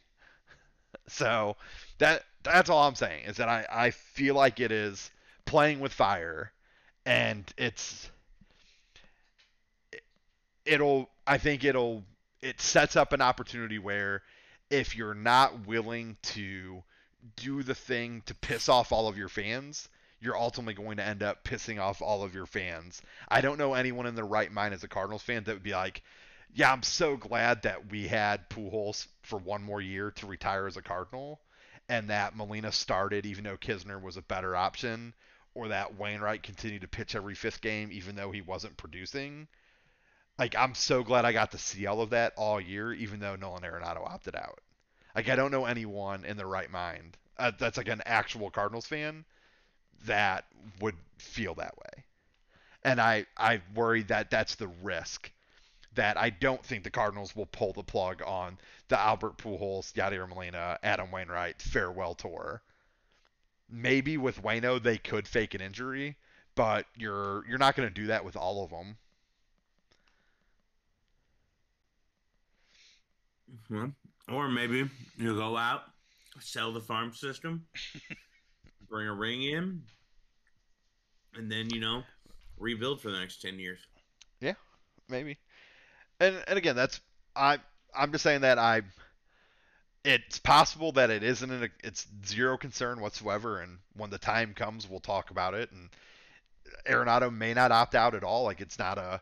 I don't think if the Cardinals do bad, it's a guarantee. But I think if the Cardinals do bad and they do nothing to better themselves, or they don't do anything more than adding John Lester and J.A. Happ at the trade deadline again, while trading away some pieces, like like granted they dealt from some depth, but are and I guess they didn't know what the outcome was going to be of the CBA, but shit, I knew like that. Well, chances are the universal DH is going to be a thing. Yeah, everyone did that shit. So if they didn't, then even more so shame on them. But you're going to tell me that like someone like Elaine Thomas wouldn't have a place on this team, to like can be competing for a spot with Lars Nootbaar or Corey Dickerson, and that's who you gave up to bring in John Lester for a month and a half. Like, it was just a very odd decision. Like the John Gant aspect, like that being the big piece that you lost, and the J.A. Happ trade, not the end of the world. Like, Gant would have some great outings, but he been but never broke all season. He walked way too many guys. It was time to rid your hands of it. He couldn't hold down a starting rotation spot. You do have a decent amount of young arms, and you were going to get some guys back healthy. So there really wasn't going to be a spot for him. So not a problem. You probably weren't going to have Gant pitching into your rotation this year anyway. So not the end of the world. But like Elaine Thomas, I feel like that's a big deal. I think that'll just be potentially another young outfielder that makes it into the majors with another team that, the Cardinals can take pride in. Dime a dozen. Find them all over the place. Yeah. Yep. We got outfielders cleaning the stadium. Got them everywhere. So anyway, sorry that went on a little longer than I thought, but it was a good conversation, and I was interested to get your thoughts on it. So we're at like the hour 30 mark, a little before that, so we can get in like half hour talk about drafts, probably enough. We'll just focus on our teams, but we'll go from there. So I'll start with how do you feel it went? Like, did you, knowing what you were going to be without going into it, did it kind of go as expected? I don't like. Yeah, I think you get what I'm saying. I'm going to be muted for a second. I feel like I did better in the starting pitching category than I thought I was going to. Not like insanely better, but I'm a little more comfortable in it. But in saying that, like my sixth starter, like this all has to do with injury. As soon as like one or two pitchers get injured, I'm pretty effed almost immediately. But it's gonna happen to everybody. You're gonna have to play the waiver wire. You're gonna have to be able to trade. So like, not super worried about it, but am off initial. I'm happier than I thought I was going to be with at least my starting pitching.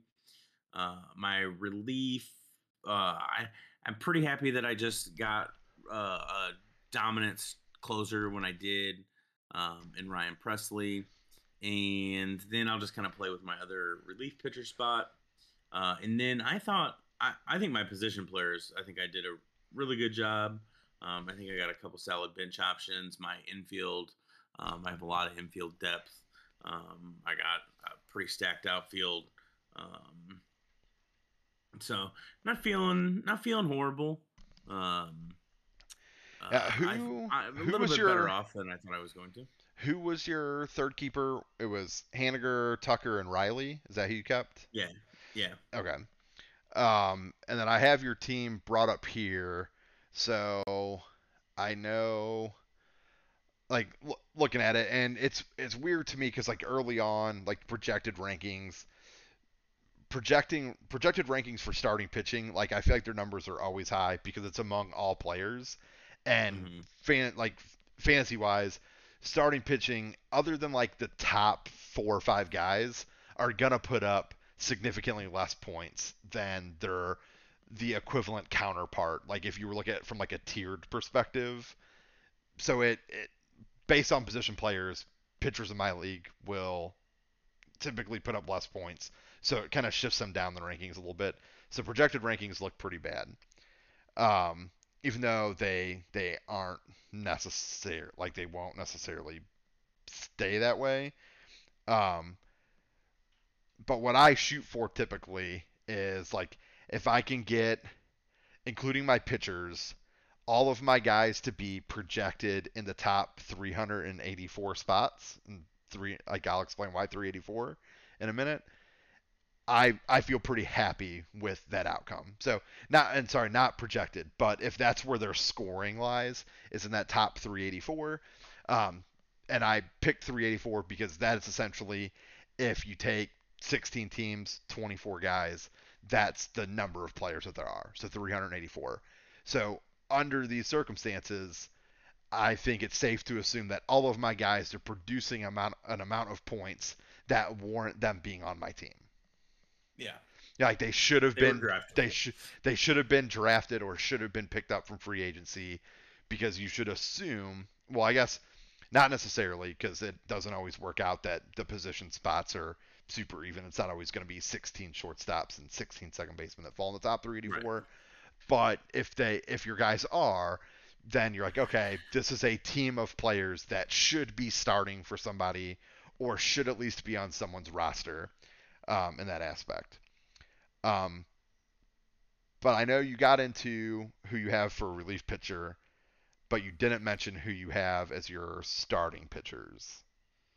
Oh, I so I have two Cardinals pitchers. I have Wainwright and Hudson.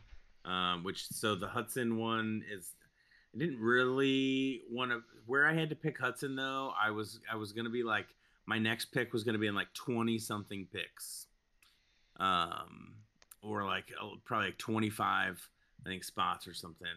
And I was looking at the pictures and I'm like, so like, would I rather just have this now or any one of these pictures later?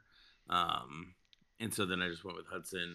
Um, and then Kyle Gibson, Aaron Savali, and Casey Mize. Um, so not no one's like this sure thing. For sure, I had like one number one really in Wainwright, um, and then a couple, two and or three and four guys. I do believe, but Yeah, I think for me, like the Casey Mize pick, you also have Asker and Noah from Atlanta on your bench, um, yeah, and then you have two other guys that are marked as relief pitchers. I know Rogers will be a is a relief pitcher in San Francisco. yeah. I don't know 30 much holds about. last year is what he got. Yeah, he And was my reliever for a really long time. After I traded away Mark Melanson, like yeah, I picked him up, and that's why I was willing to deal Melanson because Rogers was and fine. then Pierce Johnson got 15 saves with the San Diego Padres last year. And so with Pomeranz opening up on the 60-day DL, A lot of talk that he's got a good shot to be the San Diego closer. So do they not have Melanson still? No. Mark. Yeah, he's in Arizona now. In Arizona, yeah. Yeah. So Pierce Johnson's kind of like a wild card. I think it was kind of really late pick. But he's got a decent shot to make it out of camp here. They exercised a $3 million option on him. So, I mean, he's going to pitch somewhere. We'll just kind of wait and see if it's that closer spot or not. Gotcha. Yeah, and then Dylan Florio is also supposed to close for Miami, is the thought to begin the season. So we'll see how that works. And I feel like with Miami, the risk you run is obviously for closers to maximize their point potential, you need their team to win games, and Miami could have trouble doing that. I think the NL East is a little more top heavy than what it was previously, mainly because I think the Mets have become a playoff contender along with Atlanta and Philadelphia. And then I think Washington's always just going to be a wild card. I don't think they've gotten any better. They didn't really. I think they more so lost guys because I think they traded away a bit at the deadline. But I don't know much about the young kids that they have. So I think it could be tough for Miami to win games, which could make it tough for Florio to get points. But again, it's still a solid option because obviously when they win games, they'll probably be closer games. So it should be, if he has 50 save opportunities because the Marlins win 70 games, and say like Blake Trinan, who I have as a closer, gets 50 save opportunities because the Dodgers win 110 games, but they're never close. Like, there's really no difference. Like, 50 save opportunities is 50 save opportunities. So, but yeah, I think Casey Mize is probably like the one that I think will be something to keep an eye on. I think Noah is a great secondary option, but I just don't know what to expect out of Detroit. But the added benefit of pitching in the AL Central. So it's pitching in the AL Central for sure. I mean, Detroit, trying to win some games. It seems like up there. I also have Javier Baez. I would have also drafted the other infielder there, Candelario. The two players that I was, hoping that I had on my team last year, I was, going to try to have Mitch Garver again as a catcher. But those, when Candelario went and Garver went, both of those picks were, just give me whoever the best available player is at that point in time. And I wasn't really a huge fan of it. Like, giving other people any form of picks, like, you won't catch me at an NFL draft being like, hey, Rams, who are you guys about to draft? Who you guys got on your board? I get it's a bunch of buddies, but at the end of the day here, I'm trying to win. So it is what it is. It happens all the time. I just well, Garver went to Kurt. Like, Garver was drafted by my brother, so I don't think that would have been a... Yeah, almost positive. It was still the, like, Joe, just give me, or, hey, who do you guys have as the best available catcher or like that? It's just those scenarios or whatever. And, it's whatever. I ended up with another player. It's not, like, the end of the world by any means. Just a hard way to, like, lose a guy that, like, you're looking to get and someone else is just like, just like give me a guy, no different than really being on auto draft.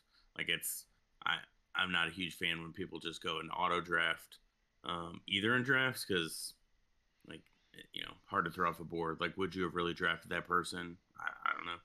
So, like I said, it happens in every draft, not a huge deal. Just the cards you're dealt, especially as you're trying to like make a team, you're like, here's where I'm going to be comfortable. And then, you're just, shifting and moving and grooving while you're making those decisions. So, yeah. And I forget where Candelario went. I'm trying to find him now. He went to Ymir. Yeah, come on, search.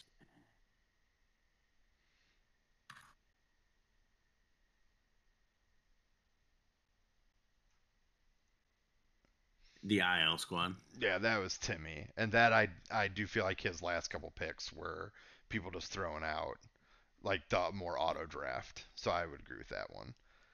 Yeah. I don't remember with 100% certainty, but I don't because I mean Kurt was giving me picks all the way up to the end of the draft, so I Yeah. feel like his probably wasn't a who's the best catcher available. Plus there was catchers that went after him that I think were ranked higher. Um, so it would have been hard pressed for that. I mean, like I think Adley Rushman was pretty high on the rankings, as was Carson Kelly, and they both went rounds later.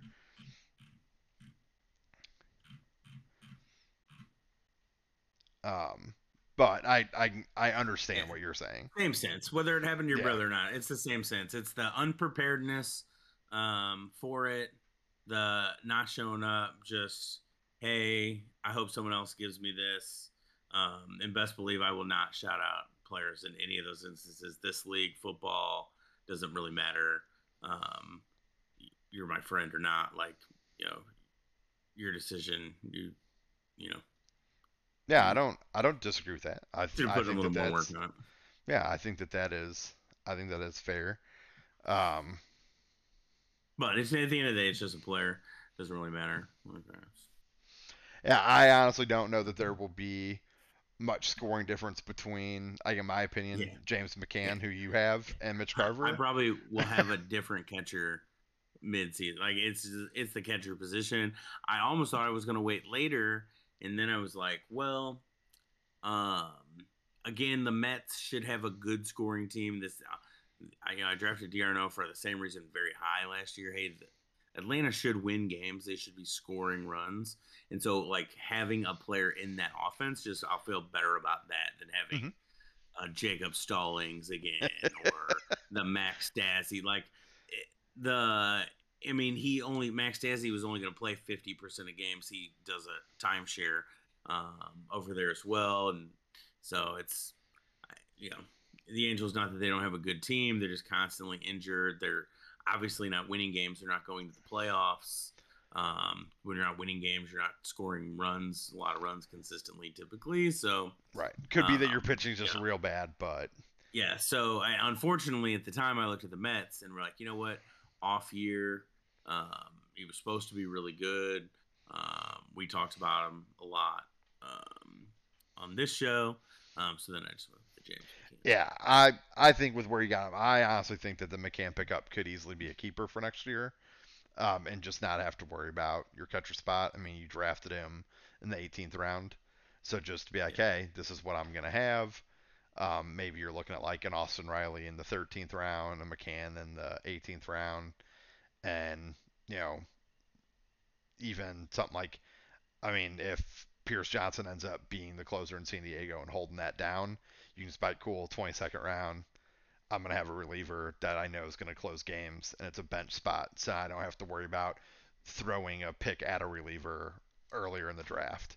Like I can just know that I have one taken care of, which is why I think those late picks on relievers can work out really well. I just didn't have any of them, Right. so I wasn't able to do anything like that. Like the last couple years, um, when I think like usually like the catcher spot, I either go really early or I wait till like where you were at, and I'm just like, who's gonna start? Let me just draft that guy. A lot of times I've ended up with like the Tucker Barnharts of the world, and I think that those are fine. I think I also had Jacob Stallings for a little bit last year while Real Muto was hurt. So sometimes it doesn't justify taking a pit, a catcher that high up. Unless you're gonna get like Salvi Perez, who was kept. Um, but like the Joe Mauers of the world, the Buster Posies of the world, the Molinas in his prime. Like these are the guys that were gonna go. That were worthy of picks up there. And I think it's just farther and fewer between. So there may not be much of a difference between Real Muto and McCann, except you took McCann 15 rounds later than I took Real Muto.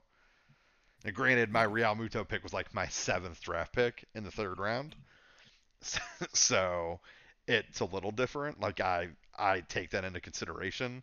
Like some of my guys went earlier than they probably should have, but they were filling out a very specific role for me.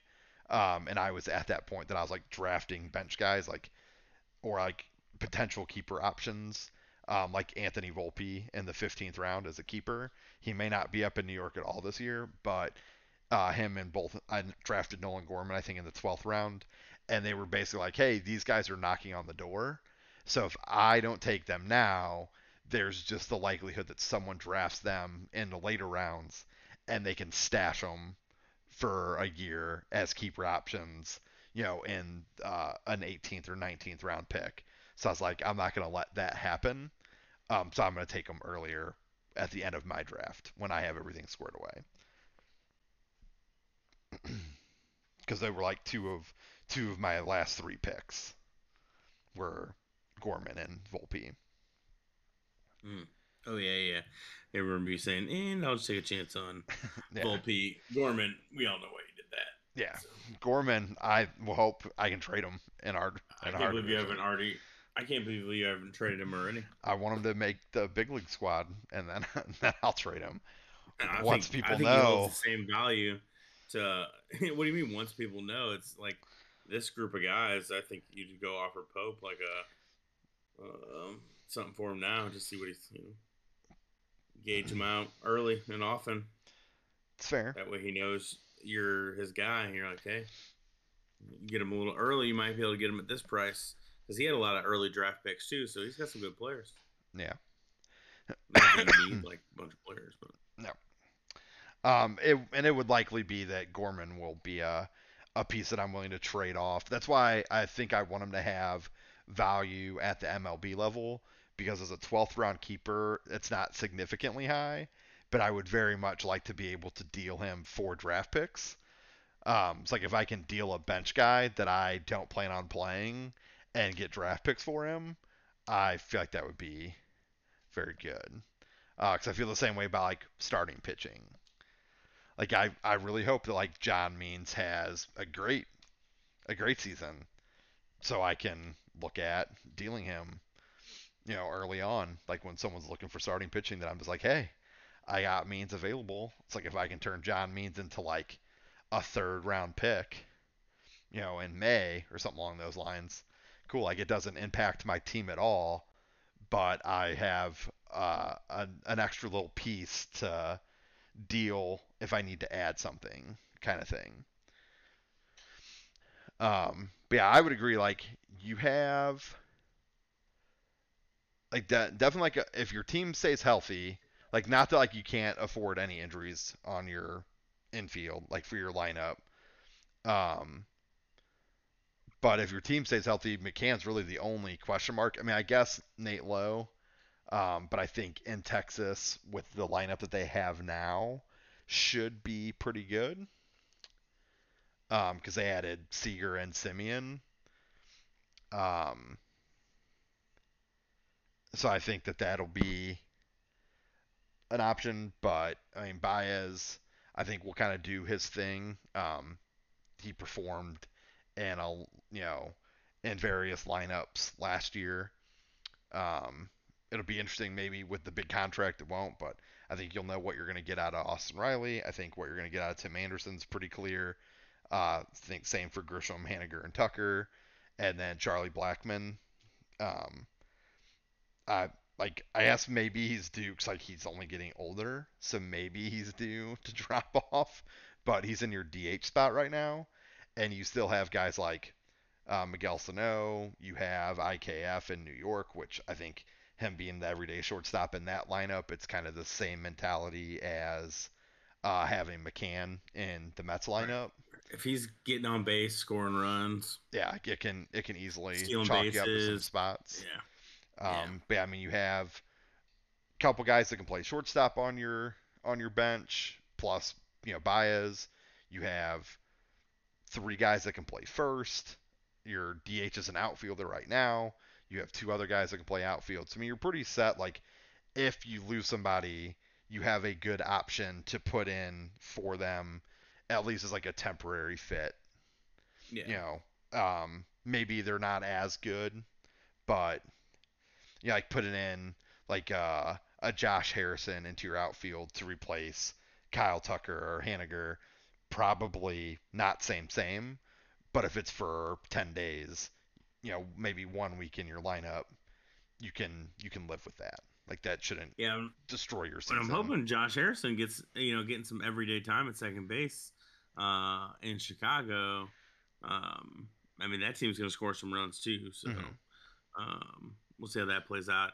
And all like a vet like that playing in La Russa style offense, Josh Harrison, one of the guys, he's going to hustle. He's going to grind out at bat, so um, he might be a little bit of a surprise. We'll see. All right, and then I don't think that there will be much that needs to be said. I had a ton of extra picks. Like I just said, Volpe in the Hella 15th pick. round was my last pick. I had two keepers after that, but I was done at base like the halfway point of the draft. Um, I had three picks that I had to make after the 12th round. Because I had Means as a keeper, Clevenger as a keeper, and Aguilar as a keeper. Um, Yeah, you have so like all the starting pitchers. yeah, so knowing that I had Means and Clevenger going into it, um, I was like, all right, like if I can have these guys, if I can draft in a Means to where they're on my bench, I will be very happy with that outcome. And I feel like I successfully did that. Um, and then I even was able to take a flyer on like who the third guy on my bench was. I was also very happy with that. Flyer in the sense that he's going to start the year hurt, but if he comes back healthy, should be good. Knowing my luck, he'll probably need Tommy John and he'll be out all year. Um, Yeah, but yeah, so right now I have my rotation is Ian Anderson, Shane Bieber, Garrett Cole, Yu Darvish, and Brandon Woodruff, and then Clevenger, John Means, and Jack Flaherty on my bench, all starting pitchers. And then my relief pitchers are Blake Trinan, who is going to be like he's probably going to be what they call like this fireman role with the Dodgers. So even though Jensen's gone or Jansen, Kenley Jansen. Jansen, yeah, Kenley Jansen. is gone. They expect Trinan, like who's their best relief pitcher, according to Dave Roberts, to just use in high leverage situations. It makes sense to me. I don't know why more teams don't do it. They do have other guys that can get outs, like Daniel Hudson, and then there's one other guy that's there.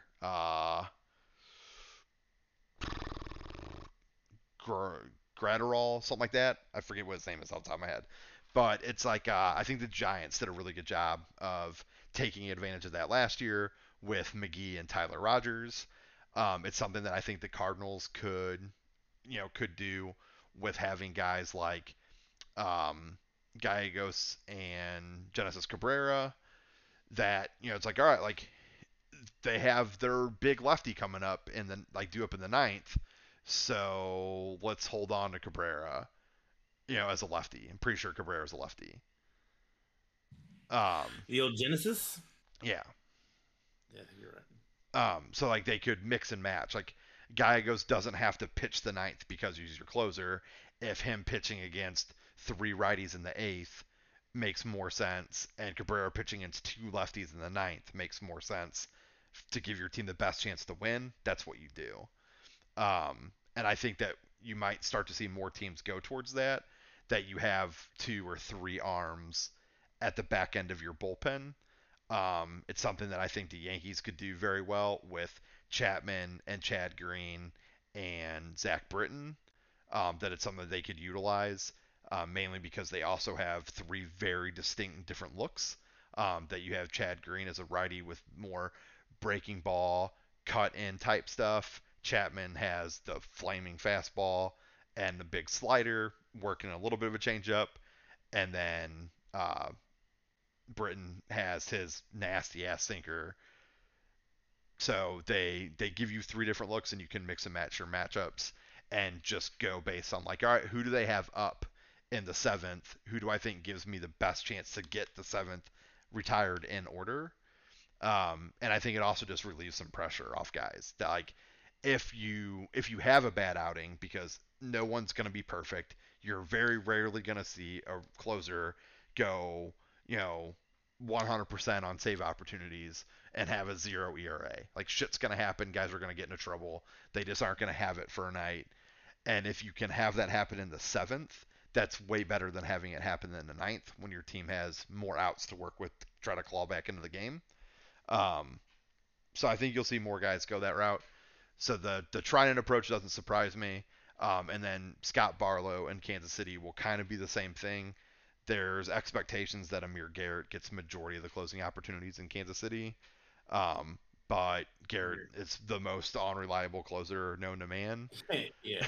So He's already hopefully that ready to beat up continues. Javier Baez. So Yeah, so hopefully that What do you do on continues him? and Barlow just gets closer opportunities. But then my lineup um, is pretty disgusting in my opinion. And this is what I kind of focused on. Like I took a couple starting pitchers early. Goal, uh, Garrett Cole 5th overall, and then Woodruff 16th overall, and Bieber 17th overall. And I took Freeman 11th overall in that bunch. So I had 4 picks in the first 17 picks of the draft. It really helps to work out a good base of your team when that's the case. But so after those three, like I kind of favored just position players. That's where that needed to go. Um, but it's Real Muto at catcher, Freddie Freeman at first, Jonathan India at second, Matt Chapman at third, Dansby Swanson at short. The outfield is Teoscar Hernandez, Whit Merrifield, and Giancarlo Stanton, and then Jesus Aguilar is a DH. I already talked about Gorman and Volpe as just stashes on the bench right now as minor leaguers. So my bench is Austin Hayes as an outfielder, Cody Bellinger as an outfielder, and then Alberto Mondesi as third base slash shortstop. So I don't have as much depth as I'd like, but Real Muto's catcher and first base eligible. Aguilar's first base eligible as my DH. And then I have um, Mondesi can play shortstop. Mondesi can play third. Uh, Whit Merrifield can play second. A handful of first basemen. And then Hernandez, Merrifield, Stanton, Bellinger, Hayes, all capable of playing the outfield. So I have some options, but definitely because of the 2 minor leaguers, it takes away some possibility. But yeah, I think projected point wise, like projected rankings of my position players, Real Muto is the highest ranking on there at 136. And so, like, just like simple, like looking at like basic math, 136 would fall. That it was the sixth pick in our ninth round, and there were 2 expansion picks. So call it like early ninth round would be 136th pick of the draft, and that doesn't account for like so all of my position players, my 9 guys starting in my position players should have been drafted in the first 9 rounds, and that doesn't account for all of the keepers that were gone, that were numerous guys that were easily in the top echelon of players. Yeah. So keepers. Yeah, I mean, we had only one team with expansion picks, so I think we had 45 keepers this year. And I would say a bulk of those guys were probably top 100 players. Probably all, not all top 150, but I would say at least half of them I would feel pretty confident would say top 150, at least like 25. You're projected 414 points the first week, so that ain't bad. Oh, did they change it? I was only 383 earlier. 414 now. Nice. What did Travis move to? He was the one person projected higher than me. He's at 437, still projected higher than me. Yeah, Travis is super excited about his projection score for sure. Yeah, so he had a very I talked to him a little bit about how he drafted, and I mean we're right at the 2-hour mark, so we can just go through this a little bit, just because he's the only other person I've really had, like a conversation about like what they looked at, And it was very interesting, like how he went about it. So I guess like if I understood him correctly, he kind of ranked out players based on projected points in our league, and then Mm-hmm. kind of tiered them out by position in that regard. Yes. And Yeah. so he was trying to like just maximize, not necessarily like overall where they would fall, but looking at like, all right, like what's left in this position, let me prioritize grabbing that guy. And I thought it was a very interesting way to go about it. It's like essentially like I would view it, you know, in the sense like who did he end up drafting at catcher? So that's what we've been talking about a lot. I think his catcher went. Dalton Vaccaro. Um, yeah, so a little bit later, but I think he's projected to put like 20 points, which is like he drafted Varsho 107th overall. He's matched up. Who's he playing? Trogler, who got Yasmani Grandal 81st overall, and they're projected for 20 points. Here, let's go look at where is Salvador Perez, who was kept. So Perez, who was kept, is only projected to put up 25 points. And then me with my lovely Real Muto pick that throws everything off is projected to get 22 points, and I took him 45th overall. So again, my 45th overall is kind of skewed because he was like my seventh pick at that point. So I definitely was like, I'll move up to get this guy.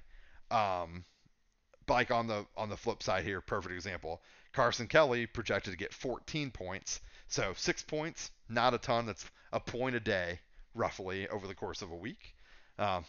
Simple math. And Kelly was drafted 208th overall, so 100 spots later, and it's kind of a negligible difference from a week to week perspective. But, 6 points a week over the course of 25 weeks could really add up. So you just hope that Kelly has, weeks at that, that he kind of makes up for it, whatever the case may be. But yeah, I just thought it was a very interesting aspect to view it that way. His second baseman also, so is Jazz Chisholm is projected to put up over 500 points, but last year didn't even crack 300 points. Yeah, so I think he would need to be taken for the Chismeister. So I think that the big thing with Chisholm is that he didn't start, like, I want to say he either didn't start the year on the big league club or like was splitting time, or something along those lines. Let me. No, because I remember him last year. I think your brother took him like one of his last picks overall last year. We can go. Baseball reference. We can go. He played 124 games last year. 507 plate appearances, hit 248. 18. He did hit 18 home runs last year. So that's pretty good. 53 RBIs. Yeah, no, 145 strikeouts. Yeah, so he was definitely up. A lot of strikeouts. So it doesn't look like he was drafted at all last year. Well, at least not by Kurt, because I switched over to last year's draft. I know he was on Kurt's team for a while. Like I think Kurt just picked him up as a free agent. But either way, I would agree because he was up all year last year. So the 500 projected points might be a little odd. It's also weird that like he's like the 18th ranked second baseman, but he's projected for 500 points. That seems counterintuitive. Mm-hmm. The other thing I wanted to look at was like where guys went, because like his average draft position was 98th in all their mock drafts, and Travis got him 97th overall. So like that seems reasonable. But I think there's also something to be said that like most mock drafts that they do, it's 12 teams, and our league is 16. So guys will typically go in earlier rounds. So that's why I think like the average draft position is good to look at, because they're like if the average draft pick is 98 spots, sure, the 98th pick is, earlier rounds for us, but it's still 97 players going off the board before them. It also doesn't account for keepers. So, yeah. So that's like the big thing that's hard to gauge where it's at. But I know he has a lot of guys projected wise to do a bunch. Because I think he has 3 guys on his bench that are projected to be in the top 100 for points scored. But his pitching is could be good. I think Kevin Gossman is a big what if. Just because he's not in the NOS anymore. Yeah. He's in the AL East, so could be quite the difference. But we'll see. I think we'll probably get more into because what? Well, I guess maybe this might be our last show before the season starts, depending on depending Yeah, because on depending on I'm how taking busy Monday things off. are. Yeah, depending on how busy things are after following new baby man being brought into the world. But at the very least, we'll be back 2 weeks, and that'll still be in the heart of week 1 because week 1 will be extended week. So we can get into our matchups and stuff then with like kind of where things are at from the opening weekend. But I want to say I think we're both projected to win. I think you're projected to win your game. I'm gonna go try to trade Trogler, Dakota Hudson for Marcus Yeah. Stroman. Real close matchup. You're projected to win by 2 points right now. Yeah, mine. Yeah. Yeah. But yeah. But all in all, I think there's really not a team that stood out to me that it was like, oh man, this is a terrible draft. Like oddly enough, like I mean, I went through and I looked at a lot of like the projected points, and everyone's kind of over the 300s for the opening week. Oh, Which we know why Jeff Mickey drafted Manny Machado. why is that? Although I guess for that reason Pope should have drafted him. Oh, because of his T-shirt. Yeah, his T-shirt choices. Yeah. Yeah, because even like Psych Steve, who we drafted on auto draft to the best of our capability, or I did to the best of my ability, really. Um, he's made some moves to, maybe like he's got some points on his bench that he could certainly swap up. But even with that being said, like he's projected to win his matchup. So I feel like it's very hard to have a very shitty starting lineup projection wise to start the season. It's just you have guys that are going to underperform, and if you can make the right decisions, and when you're aggressive in free agency, I'm hoping that this year I don't have to have the same kind of free agent transactions I did last year, where I think I led the league with like 52 paid transactions, not to mention free transactions, but I spent like 50 plus bucks in free agent moves. And I had a handful of trades too, so not just free agent moves, but for team transactions, I led the way by like 10 or 15 bucks. So I'm hoping that with the extra picks that I have, there's not a repeat of that. But should be good. I think we match up the last week of interleague play, I think, or is it the first week? Figures. We play week 8, so we're the first week of interleague play. Nice. So when I get my first taste of the teams that made the playoffs last year, I get to go that. And if anyone's curious, Freddie Freeman will be on my team again. He'll probably have negative points. The 2 picks I got from Chris, so I got Chris's 1st and 5th round. Both of those players were spent on Yankees, and Garrett Cole and Giancarlo Stanton. And Chris also drafted a Yankee with one of my picks, in Kiner Falefa. And then Miguel Sano was your other pick. So we'll pay attention to those guys. I think I might beat you in points for, but Your picks I were would way hope he later. beat me. Your picks were way later. So I have to find out like a good way to do Or that. Maybe like the value, like of where they finish I think, or overall, IK kind of Athers is going thing. to be a stud. I think he's going to jack like 30 home runs this year, steal 20 bases. Yeah, I'm for Be a it. monster. I'm for it. I would love that. He'll drop 50 points on you Yeah, I'm okay with that. that week. I never Definitely get mad when Yankees do well against me. Never get mad. The worst is when guys do well against me when they're facing the Yankees. That's a hard pill to swallow. Yeah, agreed. But yeah, I think that covers It's a wrap. everything.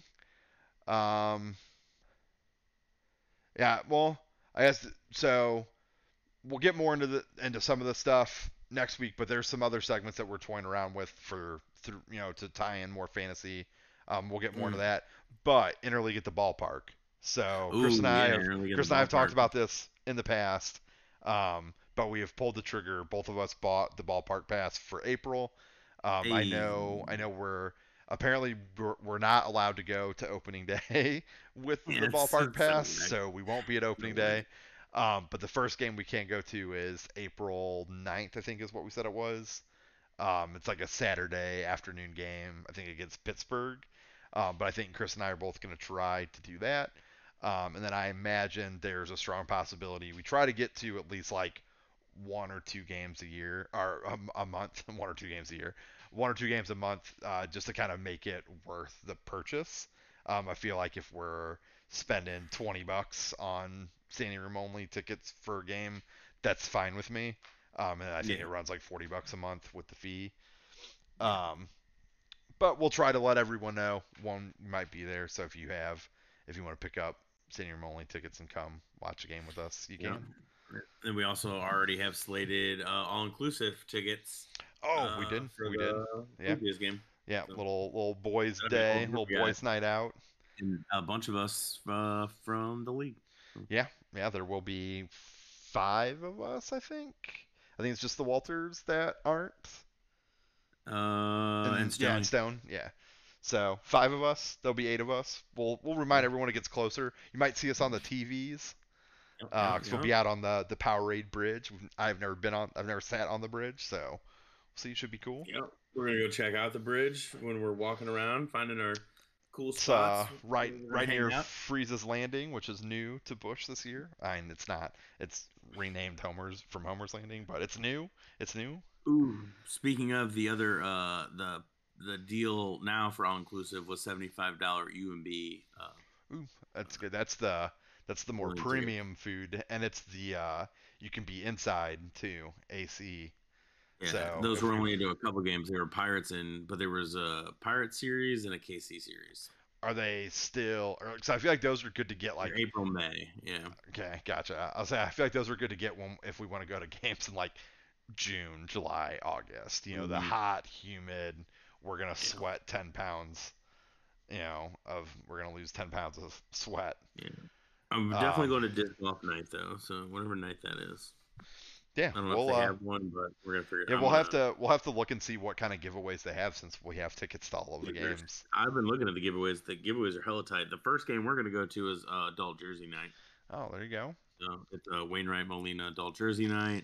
They have like a Cardinals purse night coming up quickly after that. School purse that I thought Kelly might like. There was like a kid's fleece blanket. Sounds like some swag giveaway if I've ever heard it. We get an adult purse, get it customized with an interleague patch. Yep. We can give that away. To our 6 listeners. Yep. Love you guys. I'll put it on my gram. Cool. Give away on Chris's gram. Yeah, so a lot to look forward to. Like we said, some more segments. We might get some guests on. I know we've talked about it before. But we kind of kicked around the idea, either like some weekly matchup type stuff or a match of the week type deal. So we'll talk through it, pro and con it. Maybe you guys will hear us hash out the creation of this the creation of our new segment on as a segment. segments for new segments. But yeah, some should be fun. Just getting more people involved. Uh, yeah, but I think we're good. As always, appreciate the listen. And Yep. until next time, stay cool. Peace.